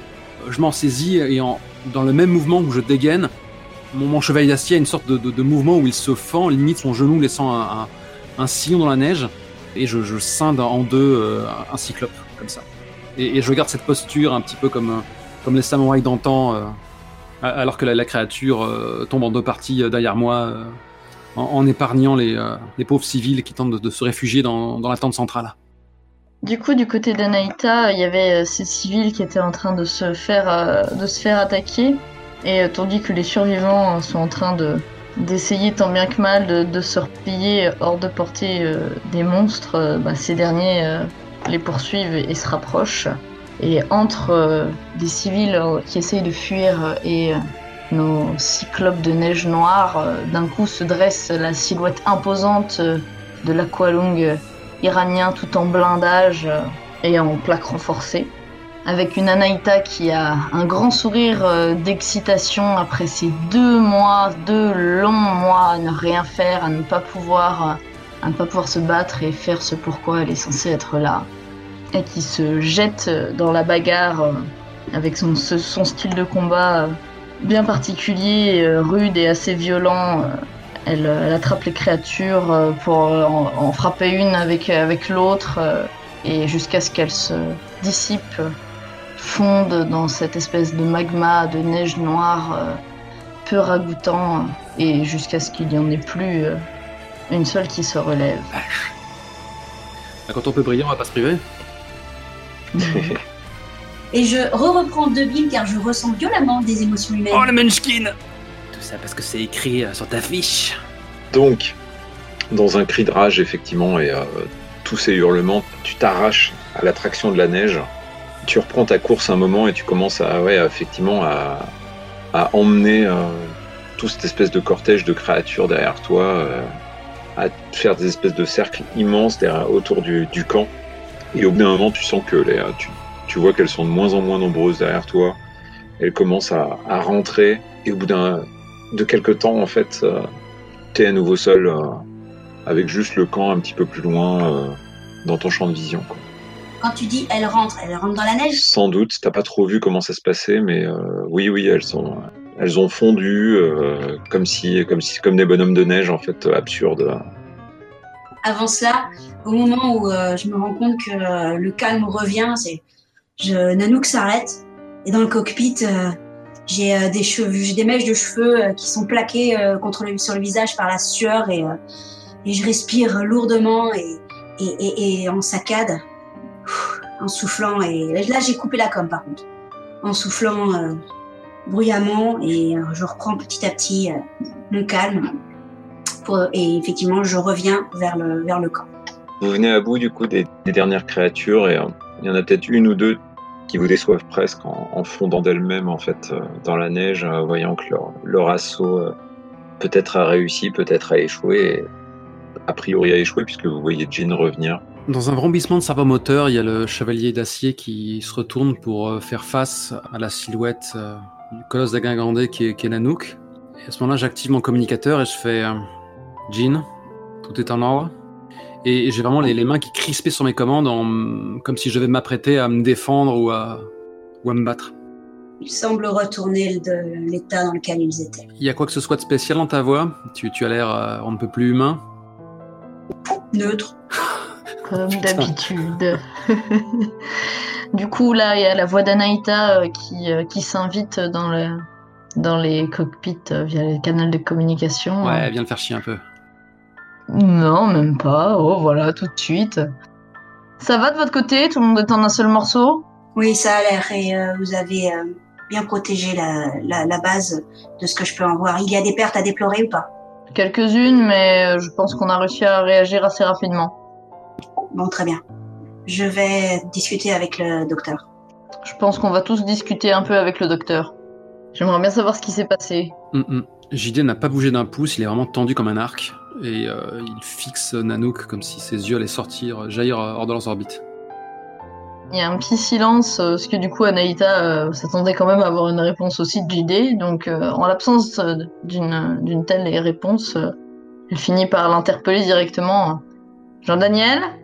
T'es toujours là ? Et entre mes dents serrées, je lâche, tout baigne. T'es sûr ? Le pied. On a cartonné, pas vrai ? Ça, tu peux le dire. Vous êtes en conversation privée ou pas ? Pas nécessairement. Non. Sinon, j'aurais parlé différemment. Pour le moment, là, je fais la poker face. Avec plus ou moins de succès. Ouais. Bah, disons que toi, il y a un soulagement et peut-être qu'il y a un retour de... C'est pas dopamine, le mot que je cherche. Si, peut-être. Si. Adrénaline. Adrénaline. T'as pris ton pied à concasser ces saletés. Mais moi, dans ma voix, tu sens ni le soulagement, ni l'allégorie d'avoir fait mon devoir. Je suis tendu, quoi. Peut-être même effrayé. J'envoie une demande de contact privé. Et je coupe la com avec les deux autres. Et je prends une 1000 de plus, je suis à 4. Ah. Bah moi, du coup, je suis un petit peu inquiète de voir JD un peu bizarre. Du coup, là, j'étais bien, là, j'étais au top, j'étais contente dans le triomphe du moment, là, et de ce combat gagné. Et là, d'un coup, ça me fout un petit coup de mou et je vais me prendre un petit point de bile aussi. On a un don pour être totalement asynchrone dans nos émotions, c'est fantastique. C'est fantastique. Jean, tu reçois du coup une réponse du docteur, très très rapide en fait. Jean, ça va, tu vas bien ? Oui, ça va. Mais vous, ça va aussi au sol ? Quelques pertes à déplorer. John est sorti, je lui avais pourtant dit de rester dans la tente et d'attendre que vous régliez le problème, mais il est sorti et une de ces créatures qu'il a attrapées et lui a mangé la tête. J'en suis navrée, ce n'était pas très sage de sa part en effet.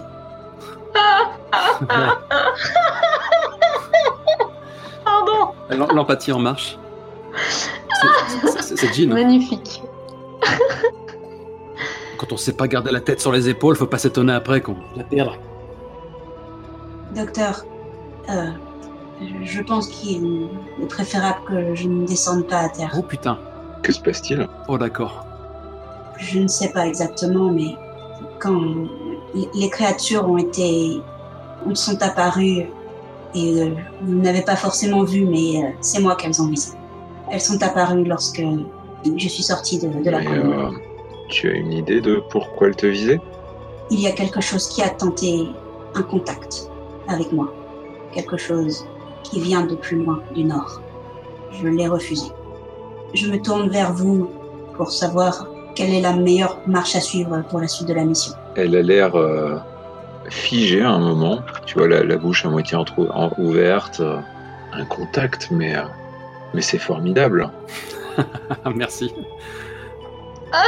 Parfait.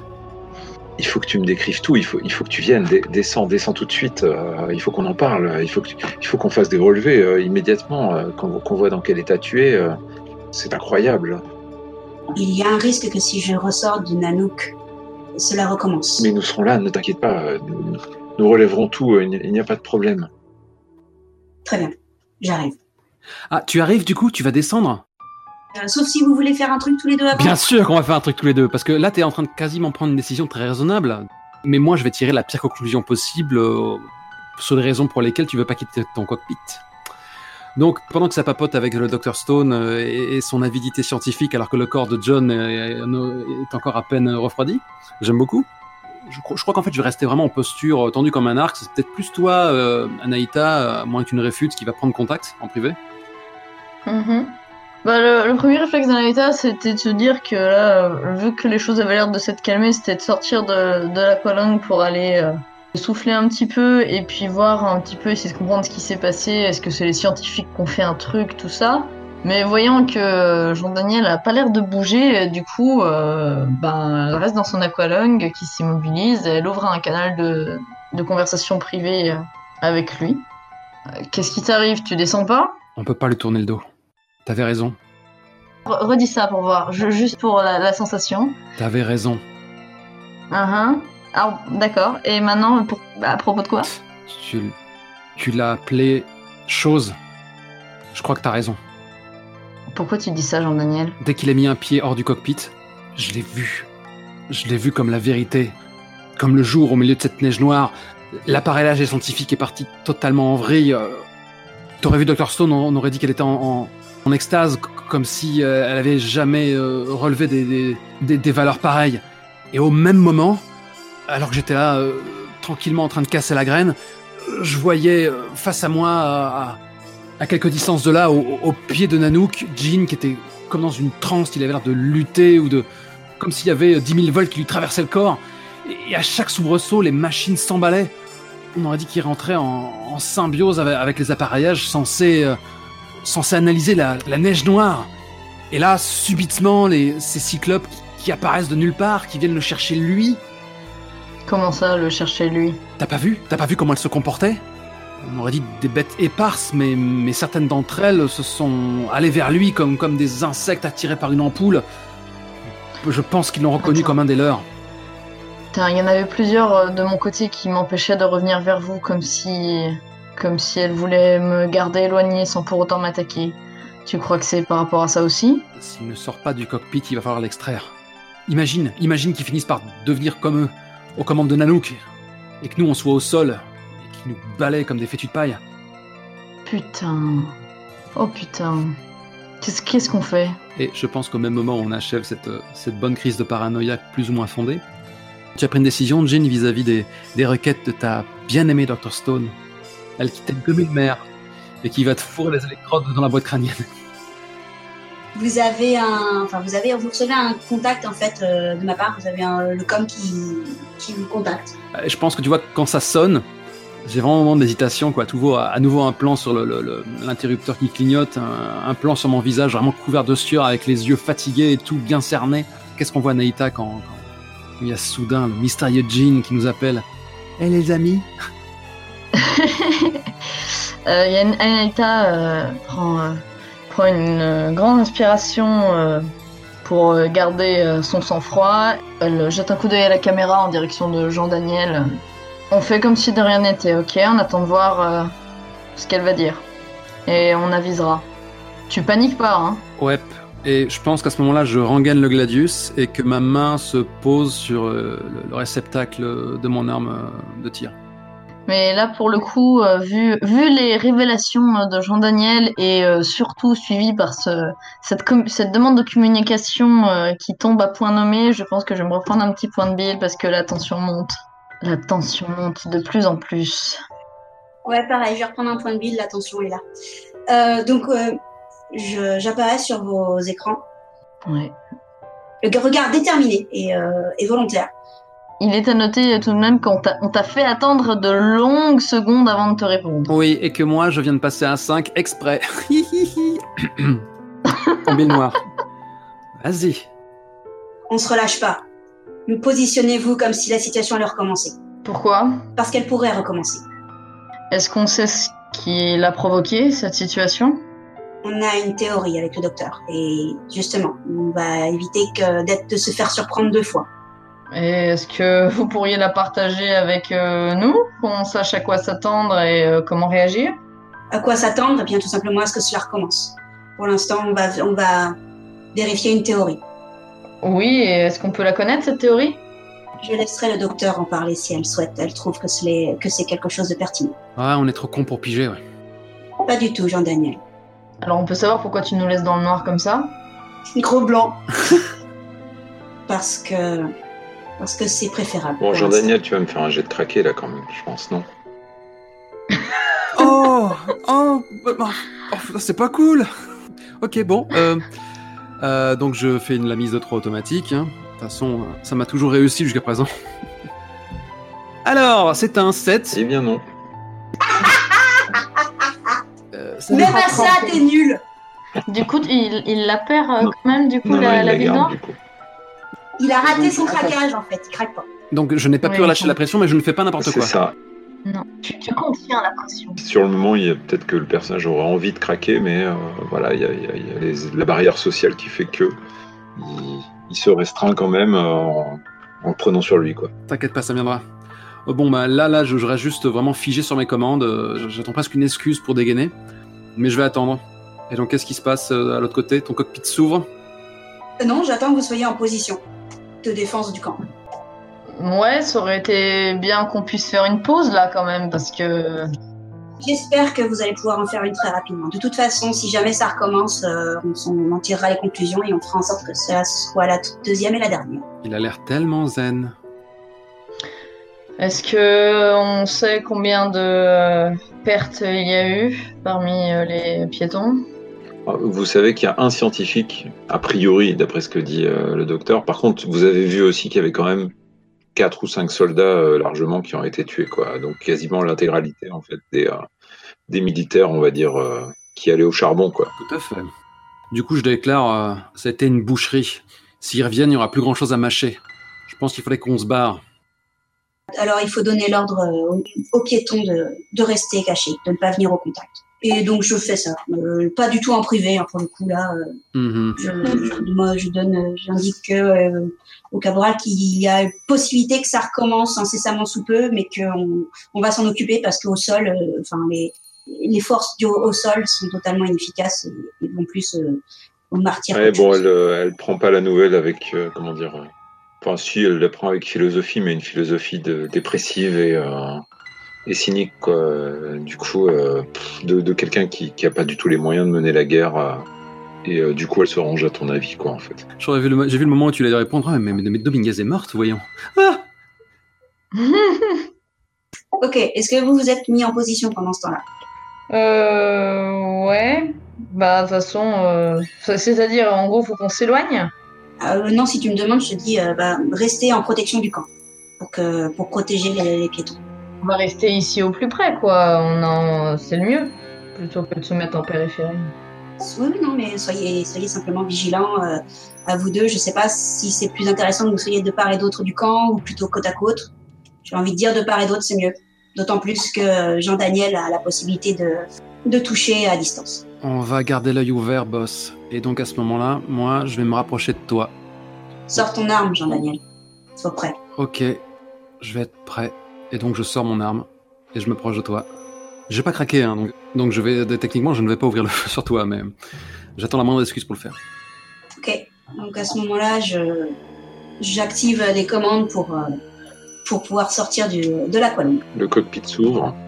J'attends, je saute pas au sol, j'attends de voir, est-ce que je ressens la même chose que tout à l'heure? Pas pour le moment. Donc il y a un temps qui se passe, quelques secondes. Alors, Anaïta, du coup, même elle a dit ok, mais en fait, elle reste là et elle scrute Jean aussi et Nanook qui est en train de s'ouvrir. T'es pas en position? Bah, en position, oui, mais du coup, j'ai pas bougé, quoi. En gros, je t'ai dit oui, ok, j'ouvre l'œil, mais je suis resté là, quoi. Et donc, je finis par atteindre le sol. Il y a immédiatement au sol, en fait, tu as Dr Stone, en fait, avec 2 autres scientifiques qui viennent dans ta direction à petite foulée pour te récupérer, quoi. Stop, restez où vous êtes pour l'instant. T'as une contre-plongée de Jean-Daniel dans son cockpit qui observe les instruments de mesure, qui est une sorte de caméra plus ciblée justement sur la frêle silhouette de Jean. Et il déglutit. Et toujours, il a le visage qui est baigné de sueur, elle est très tirée. J'ai pas une frêle silhouette, je suis plutôt baraque. Je t'emmerde. À côté de l'aqualung. Et j'attends encore quelques secondes, je marche doucement vers eux dans la neige, comme si un peu je marchais sur des œufs, tu vois. Doucement, et si tout va bien, je continue. Il recule du coup en te laissant du passage, pas par peur, mais plutôt par parce qu'ils savent pas trop comment te prendre, comme si t'étais un petit peu sur le point de t'énerver contre eux, ou ils comprennent pas forcément trop dans quel état d'esprit tu es, quoi. Et puis jusqu'à disparaître derrière une ligne tenture. Moi, j'essaye d'ouvrir une communication avec le Dr Stone. Il n'y a pas de réponse, du coup, cette fois-là. Je rouvre un canal avec Jean-Daniel. Putain, c'était trop bizarre. Moi, je suis en train de halter. Je viens de lâcher les commandes que j'aurais limite plus endommagées à force de raffermir ma prise. Et l'espace d'un instant, j'ai eu cette vision où je me voyais écrabouiller Jean comme un insecte. Et du coup, là, je suis en train vraiment de respirer vraiment brutalement, quoi, renifler à moitié. Je m'essuie sur ma manche et mon plug suit, et puis limite, en fait, j'essaie d'être hors du champ de la caméra. Ouais, putain de merde. Et elle a pas lâché le morceau, hein. C'est louche, c'est louche. Qu'est-ce qui nous prouve qu'elle va pas devenir un de ces trucs comme ça en un claquement de doigts et qu'elle va leur arracher la gueule avec une bouche garnie de crocs? Puis là, eux qui sont tous là autour à lui manger dans la main, ils se rendent pas compte. C'est marrant comment on a une sorte d'animosité pour Jean qui ne puise pas dans les mêmes sources. On est des vrais potes, il n'y a pas à dire. Et je fais... il faut qu'on sache ce qui se passe. Ouais, comment on fait ça? J'ai un regard vers Nanook. Au moins, il fera pas de conneries là-dedans. Ouais. Qu'est-ce que tu veux? Tu veux descendre à terre et je reste sur le qui-vive ou c'est moi qui descends? T'es mieux équipé pour réagir en cas d'une nouvelle attaque avec ton arme à distance. C'est peut-être mieux que ce soit moi qui y aille et... Ok, c'est sans doute plus sage. Tu gardes ton arme de service à la main et... Je sais pas combien de militaires ont cassé leur pipe, mais s'ils pètent un câble, les scientifiques ont aucune chance. Tu sais ce que t'as à faire. T'es vraiment sûr de ce que t'as vu, JD? À nouveau, toujours ce flash qui passe dans le regard de JD, où il voit les soubresauts totalement au diapason de la machinerie qui s'affole, le regard étrange, presque envoûté des cyclopes, braqués vers la silhouette de Nanook. C'est ce que j'ai vu. On l'a senti, on l'a toujours senti. Rappelle-toi toutes nos interactions avec lui. On se voyait à la face. Peut-être que tu te rappelles de la fois où tu l'es rentré dans l'art et tu l'as projeté contre une cloison. Et c'est la cloison qui est cédée, pas lui. Oui, je m'en souviens. Là, à ce moment-là, effectivement, c'est un souvenir qui me revient de manière très vive à l'esprit. J'ai un frisson qui me court le long de l'échine.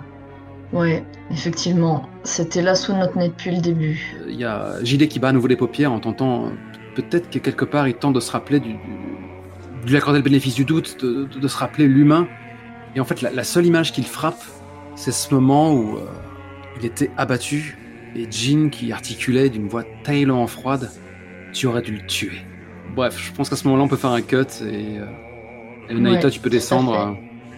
Tout à fait. Du coup, je me gare vraiment pas loin, histoire de pouvoir sauter dans la Qualung le plus vite possible en cas de besoin. Et puis, je me faufile du coup en direction de la tente où les scientifiques sont allés avec Jean pour essayer de saisir ce qui s'y passe et ce qui s'y dit. T'as pris ton pétard? Oui, il est sarzé. Ok. Et j'ai enlevé la sécurité. C'est bien, ça aide. Personne ne t'empêche de t'approcher de la tente, en tout cas. J'imagine qu'ils ont autre chose à faire et puis qu'il reste pas grand monde de toute façon pour m'en empêcher. Exactement. Temps mort. Tout va bien, Randy, parce que, mine de rien, ça fait que 3 sessions qu'on joue ensemble. C'est circonvolution, drama, caractère versus caractère. Ça va, tu le vis bien? Ah ouais, c'est génial, j'adore. Parfait, ok. C'est ce que c'est important de prendre la température. Voilà, c'est caractère versus caractère. Ce n'est pas du PVP, c'est autre chose. Zou. Du coup, Naïta, ce que tu vois en jetant un œil à l'intérieur, c'est donc tous les scientifiques qui restent. Donc ça fait peut-être 4 personnes, on va dire, en comptant le Dr Stone, qui sont aux petits soins, entre guillemets, autour de Jean. Jean, est-ce que tu as accepté, si tu veux, qu'ils te mettent des sangles en cas de réaction violente? Dans un premier temps, j'ai un peu tiqué, mais, Ça marche. mais oui. Ça me plaît pas du tout, mais je comprends. Mais du coup, je suis un petit peu stressée. Tiens, je vais prendre un petit point de vue. Tu veux pas en prendre 2 plutôt? Il t'entrave quand même, non? S'il faisait... Non. Mais de toute façon, j'arrive à 5. T'étais à 3 en fait. Non, tout à l'heure, elle s'était rajouté un point. Ok, donc j'ai rien dit. Tu es à 5. Parfait. Donc, ils t'ont installé toutes sortes d'appareils autour de toi, des trucs pour prendre ta tension, etc. Le Dr Stone, en fait, t'a administré une piqûre aussi. C'est quoi? Un liquide inconnu, tu lui as demandé. Ah oui, je lui ai demandé. Oui. Vous inquiétez pas, c'est un relaxant pour vous permettre justement d'être plus réceptif au contact, afin que nous puissions mieux mesurer les particularités. Vous êtes sûr? Parce que si je peux pas résister... L'esprit humain a une tendance naturelle à rejeter ce qui est autre, et nous voulons ici au contraire une pleine acceptation, ou du moins dans un premier temps, mais ne t'inquiète pas, nous gérons la situation. Docteur, Oui? vous souhaitez que je me livre à cette chose pour la science? Eh bien, je pense que nous sommes d'accord là-dessus. Nous sommes à la veille d'une découverte très importante et à laquelle je ne m'attendais pas, à vrai dire. D'accord. Anaïta, on peut considérer que tu as entendu tout ça. Hein. Oh putain. Ok. Alors là, c'est panique inside. Tu devrais prendre une bille, hein. J'ai toujours un communicateur pour communiquer avec oui, JD tout ou à pas? Ok. Ouais, sauf que là, si je parle, elles vont m'entendre aussi, forcément. Envoie un SMS! Est-ce qu'il y a un mode SMS? Non, pas sur ces communicateurs-là. Ouais. Hein. Tu es seule, Anaïta. Bah, je vais me reculer un petit peu, m'éloigner un petit peu justement pour pouvoir communiquer avec JD discrètement. T'es sûr que tu veux rester à 4 billes? C'est stressant. Oui, c'est stressant tout ça. Oui, effectivement. Effectivement, là, je pense que c'est le bon moment pour qu'on soit tous à 5 billes. Ah, c'est beau. Je voudrais juste rajouter des petites choses par rapport parce qu'effectivement j'ai joué le personnage mais j'ai pas trop décrit l'intérieur et je pense que c'est un peu important. Ah oui, fais péter. Une fois que le docteur a expliqué un peu à quoi servait la piqûre, avant de dire vous voulez que je me livre pour la science, Jean est figée, les muscles relativement contractés. Elle saisit parfaitement l'importance du moment et sa culture inuite lui permet d'accepter le sacrifice d'un pour le bien-être d'une communauté. Et c'est pourquoi elle pose la question, elle ose poser la question. À la réponse, elle attend encore. En elle, il y a une sorte de peur qui s'installe, mais elle se raccroche à cette impression qu'elle avait eue, cette impression au final de rien, d'une sorte de plénitude par le néant quand dans son enfance il y avait eu quelque chose qui l'avait déjà habité, et elle se met dans l'idée d'accepter pleinement cette hospitalité, ce partage, et peut-être même de se perdre dedans. Et donc d'accord, elle le dit de manière extrêmement neutre encore une fois, mais en pleine conscience. Pouce en l'air. Anaïta, pendant ce temps? Tu es le meilleur d'entre nous, Jean, mais nous on le sait pas. Non, on le sait pas du tout. Et ouais. Du coup, moi, je me suis un peu éloignée, je me suis accroupie derrière un truc de matériel un peu plus loin pour pouvoir chuchoter dans mon communicateur. Je voulais te proposer quelque chose éventuellement, mais comme t'es à 50, ouais. Est-ce que Anaïta, est-ce que c'est pas le genre de personnage, si elle devait faire une connerie, ce serait débarquer dans la tente, de menacer les scientifiques et d'embarquer Jean avec elle? Ben, je sais pas trop ce que j'en ferais en vrai. Ah, mais ça, c'est le principe de craquer, tu sais pas ce que t'en fais après. Craquer, tu sais. En gros, tu veux me faire un jet de craquer. Je veux pas briser la logique du personnage, mais je te demande si c'est le genre de truc. Est-ce que ça pourrait être une connerie que Jean ferait potentiellement, que Anaïta ferait Bah là, je pense qu'elle est surtout paumée et elle sait vraiment pas quoi faire. Si JD laissait entendre qu'il faut prendre des mesures et tout et la pousser dans cette direction, ouais, carrément. Là, tout de suite, elle sait vraiment pas comment réagir. Ok, ça marche. Après, peut-être que tu peux te dire aussi que là, les scientifiques, ils sont complètement aveuglés par leur désir d'humanité et qu'ils vont faire popper une sirène en plein milieu du camp, quoi. Et que même si c'est pas pour sauver Jean, c'est potentiellement pour leur sauver la vie à eux de leur propre connerie. Ah oui, ça tout à fait. C'est bien aussi ça, ce qui lui fait peur. Hein.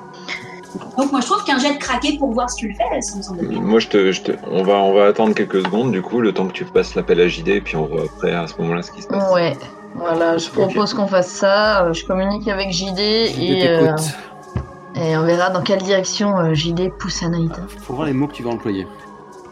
Et pendant ce temps, on perd quelques précieuses secondes. JD, tu me reçois? Ouais, qu'est-ce qui se passe? Je les ai entendus, ils veulent que Jean... Enfin, je suis pas sûre d'avoir tout compris, mais apparemment Jean est en contact avec quelque chose et ils veulent la pousser à accepter de s'ouvrir à cette chose et... Putain, ça c'est pas bon, ça, c'est vraiment pas bon, JD. Il y a JD qui a les dernières 24 heures qui lui traversent l'esprit. Il veut communiquer avec les sirènes. Je crois bien, en tout cas, ils sont loin d'essayer de la décourager, d'essayer. On pourrait savoir ce qu'ils sont, on pourrait savoir ce qu'ils veulent. Oui, ou alors... Tu penses quoi, toi? C'est des êtres pensants ou c'est des monstres? Si c'est des monstres, on discute pas avec des monstres, on les tue. Mais JD, si c'est des êtres pensants, t'as vu ce qu'ils font? S'ils le font en conscience, tu crois pas que c'est pire? Je pense qu'au moment où tu dis ça, il y a mon regard qui glisse vers le campement, et je pense qu'il y a un tronc humain auquel il y aurait juste un seul bras, comme ça, qui a encore comme une trace écarlate dans la neige. J'ai fait non mais il n'y a pas à hésiter, il faut empêcher ça. Qu'est-ce qu'on fait? On peut pas les laisser faire. Tu t'es armé, tu les braques et qu'ils arrêtent leur conneries. Et si Jean part en live, s'ils deviennent de cette chose, tu mets fin à ces jours. Et Anaïta qui ferme les yeux, qui respire lentement par le nez. Vas-y maintenant ou j'arrache cette foutue tente. On a été réunis pour une raison. Là, Anaïta rouvre les yeux. Buter des monstres. Putain. Donc, Anaïta se relève, sort son arme. Parfait petit soldat. Exactement. On va jouer à la guéguerre. À leur corps défendant, mais c'est pas grave. Et du coup, Anaïta rentre dans la tente d'un coup, l'œil sur le viseur, le doigt sur la gâchette. On a raté quelque chose pendant les pourparlers? Alors, effectivement, on revient donc. Petit retour en arrière sur Jean. Jean, tu commences à sentir, donc, déjà, une fois que tu as eu l'injection, tu as commencé à te sentir légèrement léthargique, avec les paupières qui ont du mal à rester ouvertes. Et voilà, il y a un endormissement, en fait, progressif. Pas complet, mais voilà, juste bien dans le coltard. Et tu as une espèce de rêve un petit peu éveillé où tu te retrouves dans le noir. Tu sens que tu es dans le placard, un peu dans la porte, en fait, sous les escaliers de l'orphelinat où tu as grandi et tu entends quelque chose qui te cherche, en fait. Ok, je fais un petit faible, je suis là. C'est le moment où tu sens que ton esprit commence à lutter contre l'intrusion de cette chose, contre son accueil, en fait, malgré toi. Je vais t'inviter à faire un jet. Tu as un avantage, pardon. J'imagine que ça va être un jet pour accueillir la chose que tu vas faire. Oui. Donc tu as un avantage pour le faire, puisque grâce aux drogues et tout ça du docteur, quoi. Mais tu as quand même un fond d'esprit qui lutte contre ça, quoi. À toi de voir, donc du coup... La bile que tu mises, en fait, c'est aussi un investissement là-dedans, une ouverture. Ça reflète aussi le degré d'ouverture que tu es prêt à faire, quoi. D'accord. Même si ça peut pas être... Enfin là, vu l'état un peu léthargique que j'ai, c'est compliqué d'imaginer de la violence, beaucoup de volonté ou de la hargne, quoi. Tu vois, de la rage. Oui, effectivement. La bile, c'est un peu ça. Oui, en général, c'est plutôt ça. Pour le coup, tu veux vraiment t'en remettre au dé sur ce coup-là? C'est-à-dire... Ah oui, tu veux dire ne pas faire de jet de dé plutôt? Est-ce qu'un jet de dé est nécessaire? Parce que la joueuse a pas l'air de lutter, elle a l'air d'accepter l'arrivée de la chose. Du coup, est-ce que les dés ont besoin d'être lancés? Ouais, mais ce qu'il disait, c'est que du coup, malgré elle, son esprit lutte parce que s'il y a un truc pas naturel et on pourrait dire contre nature qui essaye de rentrer, de prendre le contrôle ou je sais pas quoi, D'accord. donc il y a quand même une résistance, quoi. On est d'accord que du coup, quel que soit le résultat, ce sera intéressant. Oui, idéalement, c'est ça, quoi. Enfin, faut espérer. Ok, j'ai rien dit alors. Est-ce que je mets de la bile? Qu'est-ce que ça voudrait dire? Ça pourrait vouloir dire que tu te fais violence, t'essayes de te faire violence pour quand même accepter cette présence, même si elle te révulse au plus profond de toi. Je vais me faire violence mollement, parce que je suis pas dans un état de volonté très avancé.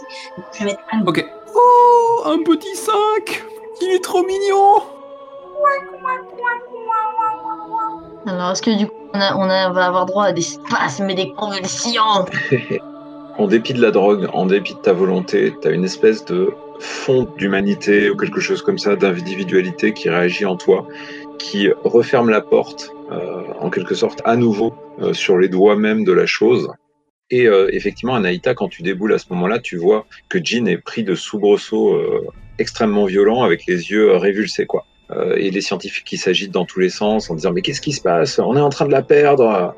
En train de la perdre, Et puis tu sais, t'as les machines un peu comme dans les, enfin voilà, qui font des bips de partout avec comment dire, le truc du pouls là, tu sais, qui fait tut comme ça sous tes yeux.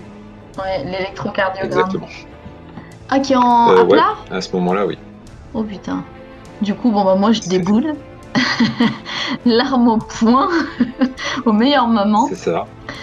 Je braque le Dr Stone. De toute façon, ils sont quoi ? Ils sont 5 scientifiques du 4, coup. J'avais dit. Du coup, bon, ils sont tous devant moi, j'imagine. Donc, mais bon, je braque plus précisément le Dr Stone et je lui lance d'un air peu amène en jetant des coups d'œil inquiets en direction de Jean qui est en train de convulser dans ses sangles.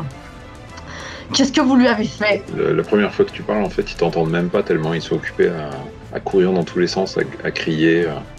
Ouais, bah du coup je crie, pour le coup je me mets à lui crier dessus. Qu'est-ce que vous lui avez fait ? Et les scientifiques te remarquent à ce moment-là et ils s'arrêtent et ils lèvent les mains, voilà quoi, paniqués, avec derrière le bruit. Le réflexe. Truc, magnifique. Comme ça qui continue. La main dans le sac. Mais Anaïta, mais qu'est-ce que vous faites ici ? Ce n'est pas le moment. Qu'est-ce que vous lui Mais avez fait ? rien du tout. Vous ne comprenez pas, c'est très important ce qui se passe ici. Nous devons absolument intervenir. Elle est morte ? Non, je ne crois pas. Enfin, mais nous sommes en train de la perdre. Nous devons agir immédiatement. Laissez-moi au moins lui injecter quelque chose. Vous voulez la transformer en monstre ? J'essaie surtout de la sauver tout de suite. Je vous préviens. Vous essayez de la détacher, vous faites quoi que ce soit de suspect, je tire. Sur qui ? Je ne précise pas. Le Dr Stone hoche la tête et prend en fait un flacon, commence à remplir une seringue et se prépare à injecter du liquide dans le bras de Jean. J'imagine que de toute façon tu les maintiens en joue tous en faisant gaffe à ce qu'ils font, quoi. Ouais. Et je balance dans le communicateur pendant qu'elle est en train de préparer sa seringue. JD, fais gaffe, elle a une autre crise, il pourrait y avoir une autre attaque. Je fixais la tente avec une telle intensité que j'aurais pu l'embraser par la force de mon regard. Je sursaute et je commence à regarder de part et d'autre comme pour guetter une sorte de fluctuation dans la météo. Parenthèse, le caporal Dominguez, il est où sur ses enfants ? Il est a priori avec les autres soldats en train de soigner les blessés, préparer la réorganisation. Et puis, enfin, il y a tellement peu de soldats maintenant que... Et d'ignorer la pièce qui se joue. Exactement. Ok, parfait. Du coup, Anaïta, il y a un moment où tout d'un coup, tu sais, t'as un des scientifiques en fait qui avait reculé en fait et il a attrapé genre une seringue et il te la lance en fait. Il la lance dans ta direction. Oh le con. Une seringue, sérieusement ? Genre il joue aux fléchettes avec moi ? Le premier truc qu'il a trouvé sous la main et qui lui avait l'air d'être une arme suffisamment. Et là, je te propose de faire un jet de craqué du coup maintenant. Ok, ça marche. Décidément tout réussi aujourd'hui ou presque. Le sang-froid. Non mais tu vois, c'était évident. Dans ces situations-là, on lance les dés pour éviter des débordements et des choses que les personnages pourraient regretter. Mais là tout de suite, justement les dés sont pipés quoi. Comment prédire ce qui n'est pas pire ? Enfin bref.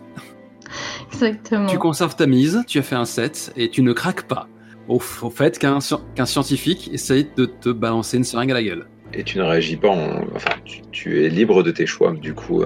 Qu'est-ce que tu fais ? En fait, en gros, la seringue passe, en fait, te heurte l'épaule, sans doute, te fait assez mal au passage, mais voilà, rien de plus, quoi. Ouais, c'est un peu... ça a servi à rien, ça quoi. Ça a servi à rien, mais à toi de voir si tu laisses le truc passer, ou si au moins tu appuies... Non, là je suis pas contente du tout. Je vais pas tous les massacrer, hein, mais du coup... Anaïta se tourne vers le scientifique qui a encore du coup la main en l'air suite à son lancer. Elle lui jette un regard noir. Noir, comme toujours. Vraiment, là je pense que il doit pas faire le fier. Elle braque son arme sur lui. Allez, fais-lui un petit léca, là. Anaïta braque son arme sur le scientifique. Elle fait un petit geste avec le canon en direction du sol, à genoux, les mains derrière la tête. Maintenant! Il se referme et il s'exécute en silence, quoi. Je braque mon arme à tour sur les autres personnes présentes. J'en vois un qui bouge. La prochaine fois, je tire. Est-ce que c'est très clair? Et si vous doutez de ma capacité à le faire, vous pourrez demander à Aleka, hein? Vous savez ce qui lui est arrivé à Aleka, vous voyez comment il boite. Il s'exécute en silence. Tu vois on avait dit l'électroencéphalogramme qui redémarre du côté de Jean. Très bien. Cardiogramme, pardon, décidément. Du coup, je rebraque mon arme sur le Dr Stone. Bon, reculez maintenant. Dr Stone recule. Ne faites rien que vous pourriez regretter, Anaïta. Et vous vous êtes dit ça quand vous avez décidé de laisser un monstre rentrer dans Jean? Mais Vous avez pensé aux conséquences? Si une sirène apparaît au milieu de la pièce, vous croyez que c'est des sangles qui vont vous protéger? La science demande parfois de prendre des risques. Vous mériteriez de vous prendre une balle dans la jambe pour vous mettre un peu de plomb dans la cervelle. J'ai comme des doutes sur tes connaissances anatomiques. Et moi, je me mords les doigts. Anaïta, tu te retrouves du coup dans cette situation un peu problématique où ils sont à ta merci, ils bougent pas. Jean a l'air d'avoir repris un petit peu de vie, ouais. Mais la situation peut durer éternellement comme ça, voilà, et elle est toujours inconsciente. Ouais. Ton intercom sonne à ce moment-là, quoi. Ouais. Où t'en es, Anaïta? Qu'est-ce qui se passe? Jean est toujours vivante, mais apparemment c'est de peu, et pour l'instant j'ai les choses sous contrôle, mais va falloir trouver une solution assez rapidement. Il y a du nouveau dehors? Est-ce qu'il y a du nouveau dehors, adversaire? Écoute, pour l'instant rien d'assuré, mais tu commences à percevoir un léger mouvement au niveau de la neige, tu vois, comme si les choses revenaient peu à peu, ou qu'en tout cas ça commençait à frémir légèrement. C'est pas encore la fin du monde, mais ça commence à puer, comme si ça allait partir en couille dehors. Ok, je te propose qu'on essaye de plier bagages le plus vite possible et qu'on se tire d'ici. Ça me plaît. Je reporte mon attention sur le Dr Stone. Écoutez-moi bien, Dr Stone. À l'extérieur, là, apparemment, il y a une nouvelle attaque qui se prépare et quelque chose me dit qu'elle sera un peu plus massive que la précédente et on n'a pas les moyens d'y résister. En tout cas, pas sans que vous aussi vous perdiez un membre ou la tête. Vous comptez toujours rester ici pour la science ou est-ce qu'on peut se mettre d'accord sur le fait qu'on s'en va? Ce serait bien que Jean reprenne conscience. J'en sais rien, parce que là, pour le coup, ça paraît intéressant que ce soit Anaïta qui décide pour lui, quitte à voir ce qui se passe ensuite quand il se réveille. C'est comme vous voulez. Moi, j'ai pas de souci à laisser la main pour l'instant. C'était justement au cas où pour que tu n'aies pas de regrets, donc tout va bien. En tout cas, le Dr Stone dit nous allons rester ici, mais si vous emmenez Jean, nous perdons presque tout ce qui faisait l'intérêt de cette expédition. Il savait? Vous comptez rester ici, sans militaire, sans protection? Vous avez perdu la tête? Peut-être que Jean-Daniel sera plus tolérant que vous. Je suis désolée, mais Jean-Daniel a plus de bon sens que vous. Elle tend la main. Passez-le-moi. Attends, Anaïta. Ils ont dit que sans Jean, la mission n'avait plus aucun intérêt, comme s'ils étaient au courant. Enfin voilà quoi. Elle avait l'air d'avoir une certaine idée de l'importance de Jean dans l'opération. Mais Jean, c'est quoi? Du coup, j'ignore sa demande et je rebondis sur ce qu'elle a dit. Vous saviez ce qui allait se passer avec Jean? Bien sûr que non. Mais maintenant que c'est arrivé, ce serait un crime que de ne pas exploiter cette possibilité. Bon, je pense que je vais juste partir du principe qu'elle est folle. Tu sais, les adultes, hein. Ouais. Je fais ça à personne, moi. JD, Stone veut pas coopérer. Ça veut dire quoi, Stone veut pas coopérer? Ils veulent poursuivre l'expérience? C'est-à-dire que Stone veut rester et Stone veut continuer. Tu emmerdes Stone, tu la débranches. Si elle est prête à ce que tout le monde crève pour la science, ça n'a aucun sens. On cessera pas l'invasion comme ça. Ils vont juste déclencher une bombe. Effectivement. Tu l'arraches et tout le monde se casse. Mais on se casse comment, JD? Par où on est venu? Avec le corps de Jean exposé au froid ambiant et à la neige? Si c'est ça, autant la tuer tout de suite, hein. Je parlais de mettre fin à l'expédition. On va pas les laisser là non plus. Ils ont beau être stupides, ils méritent pas non plus de crever. Apparemment, ils veulent pas venir. Mais pourquoi? De toute manière, si on leur arrache Jean, ils peuvent pas continuer leurs expériences. Bon, Dr Stone, c'est simple, on ne vous laissera pas continuer ce que vous êtes en train de faire avec Jean, c'est trop dangereux, c'est complètement absurde. Donc, vu que vous dites vous-même que sans Jean, ça n'a plus aucun sens de rester ici, rentrons tous à la base maintenant, avant qu'il n'y ait plus de morts. Mais vous vous rendez compte qu'en faisant ça, pour envoyer l'effort de guerre et l'effort de connaissance, nous aurions pu faire tellement de progrès, en apprendre tellement sur l'autre, au lieu de ça. Il vous faut combien de morts avant de réaliser que vous êtes en train de faire une Comment j'ai de le connerie? convaincre, du coup? Ouais. Tac, et là pour le coup, je vais mettre un peu de bile. Tu mets combien? 2. C'est Yay! parfait. Du coup, j'appuie encore un petit peu mon propos. Vous imaginez un petit peu le pouvoir que vous êtes potentiellement en train de donner à quelque chose qui pourrait donner la possibilité à d'autres sirènes de prendre possession d'humains? Vous réalisez ce que vous êtes peut-être en train de faire? Tu sens que de son côté, il y a une compréhension qui n'est absolument pas au niveau, humain, qui est pas du tout dans le « je comprends ce que je viens de faire, tu as raison », c'est plutôt dans le « je comprends que Anaïta ne changera pas », est déterminée, et du coup, j'ai pas d'autre choix que de céder, tu vois, c'est un choix stratégique de sa part, beaucoup plus que de culpabilité. Ouais. Elle pousse un peu ses lunettes sur son nez et dit « Bon, très bien, je vois que je ne vous ferai pas changer d'avis. » Non, effectivement. Nous allons donc repartir, puisque vous êtes si décidés. Nous verrons arriver à la base ce qu'il adviendra de cette action.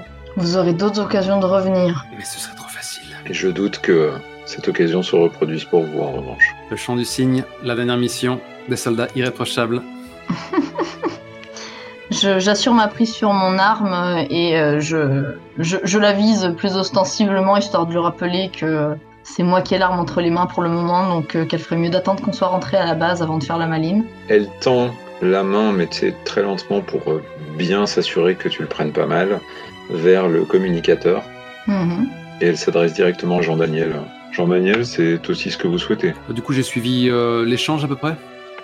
À peu près, ouais, mais de manière un petit peu distante, quoi. Mais j'imagine, tout dépend. J'imagine que Naïta a laissé brancher le truc en permanence, quoi. Oui. Vous l'avez bien entendu, je partage totalement l'opinion de Naïta. Vous jouez avec des forces qui vous dépassent. On ne peut pas raisonner avec des bêtes.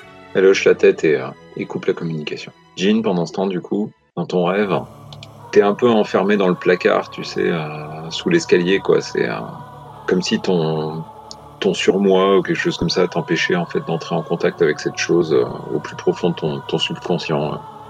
La chose en question, elle se trouve à l'extérieur du placard, dans le placard, ça se passe... C'est toi qui es enfermé, elle est en train de te chercher à l'extérieur en fait. D'accord. Dans une atmosphère extrêmement sombre, on distingue quelques traits d'une jeune enfant qui se lève, qui tâtonne, qui trouve les parois assez, au final, étriquées de l'endroit, mais qui, dans l'obscurité, ont l'air d'être malgré tout très distantes. Et elle tâtonne, elle arrive à trouver à se mettre au niveau de la porte. Et en cherchant l'endroit où il y a la poignée, il n'y a plus de poignée. Il n'y a plus de poignée, il n'y a plus de serrure, il y a bien un trait au niveau de la porte pour distinguer du mur, mais il n'y a plus rien pour l'ouvrir. Et du coup, Jean commence à vouloir tambouriner un peu, à partir, à dire mais je veux que ça s'ouvre. Et elle tâtonne, elle cherche un petit peu, elle essaye de placer les mains en dessous de la porte pour voir s'il y a un peu de jeu, si elle peut prendre contact, toucher quelque chose à l'extérieur. Je ne sais pas si elle y arrive. Oui, effectivement. Donc tu passes tes mains en dessous, tu commences à tirer. Tu sens comme un souffle derrière la porte, quoi, une respiration ou quelque chose comme ça. Et à un moment, tu te rends compte que la porte, une des solutions, c'est de la défoncer à coup d'épaule, quoi, tout simplement. Il te reste que ça, quoi, une espèce d'énergie, en fait. D'accord. L'enfant qui souhaite sortir de cette situation et en même temps avancer dans son projet se prend un peu de recul, se retrouve rapidement, au final, empêchée d'aller plus loin à cause du mur, du KGB, de l'étroitesse du KGB dans lequel elle se trouve. Et dans une attitude touchante, malgré tout, elle se recroqueville un petit peu et commence à se jeter contre la porte avec des petits bruits d'effort et de douleur, mais également de volonté. Elle fait des petits bruits comme des choses comme ça. Et elle se fait mal, elle sent les bleus se former sur ses épaules alors qu'elle a visiblement pas forcément la force de venir à bout d'une porte. Malgré tout, à force de taper dans la structure, le bois commence à prendre une texture plus vivante, toujours organique, en quelque sorte. C'était le terme. Au fur et à mesure, en fait, son petit corps s'emprunte marque une empreinte dans la structure du mur de la porte de l'obstacle. Et plus ça va, plus elle s'enfonce loin dans la porte.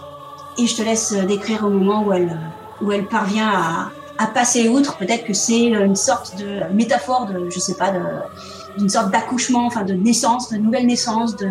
On pourrait presque parler de l'inverse, en fait, d'un accouchement, tu vois.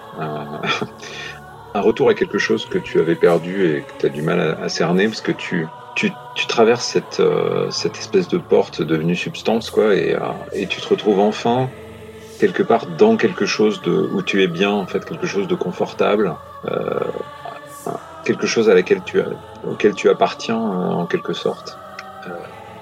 Je retourne dans le ventre de ma mère. Exactement. Et tu as un parfum, en fait, un parfum que tu pensais avoir oublié, ou que tu avais oublié, en tout cas, et qui te revient extrêmement présent, quoi.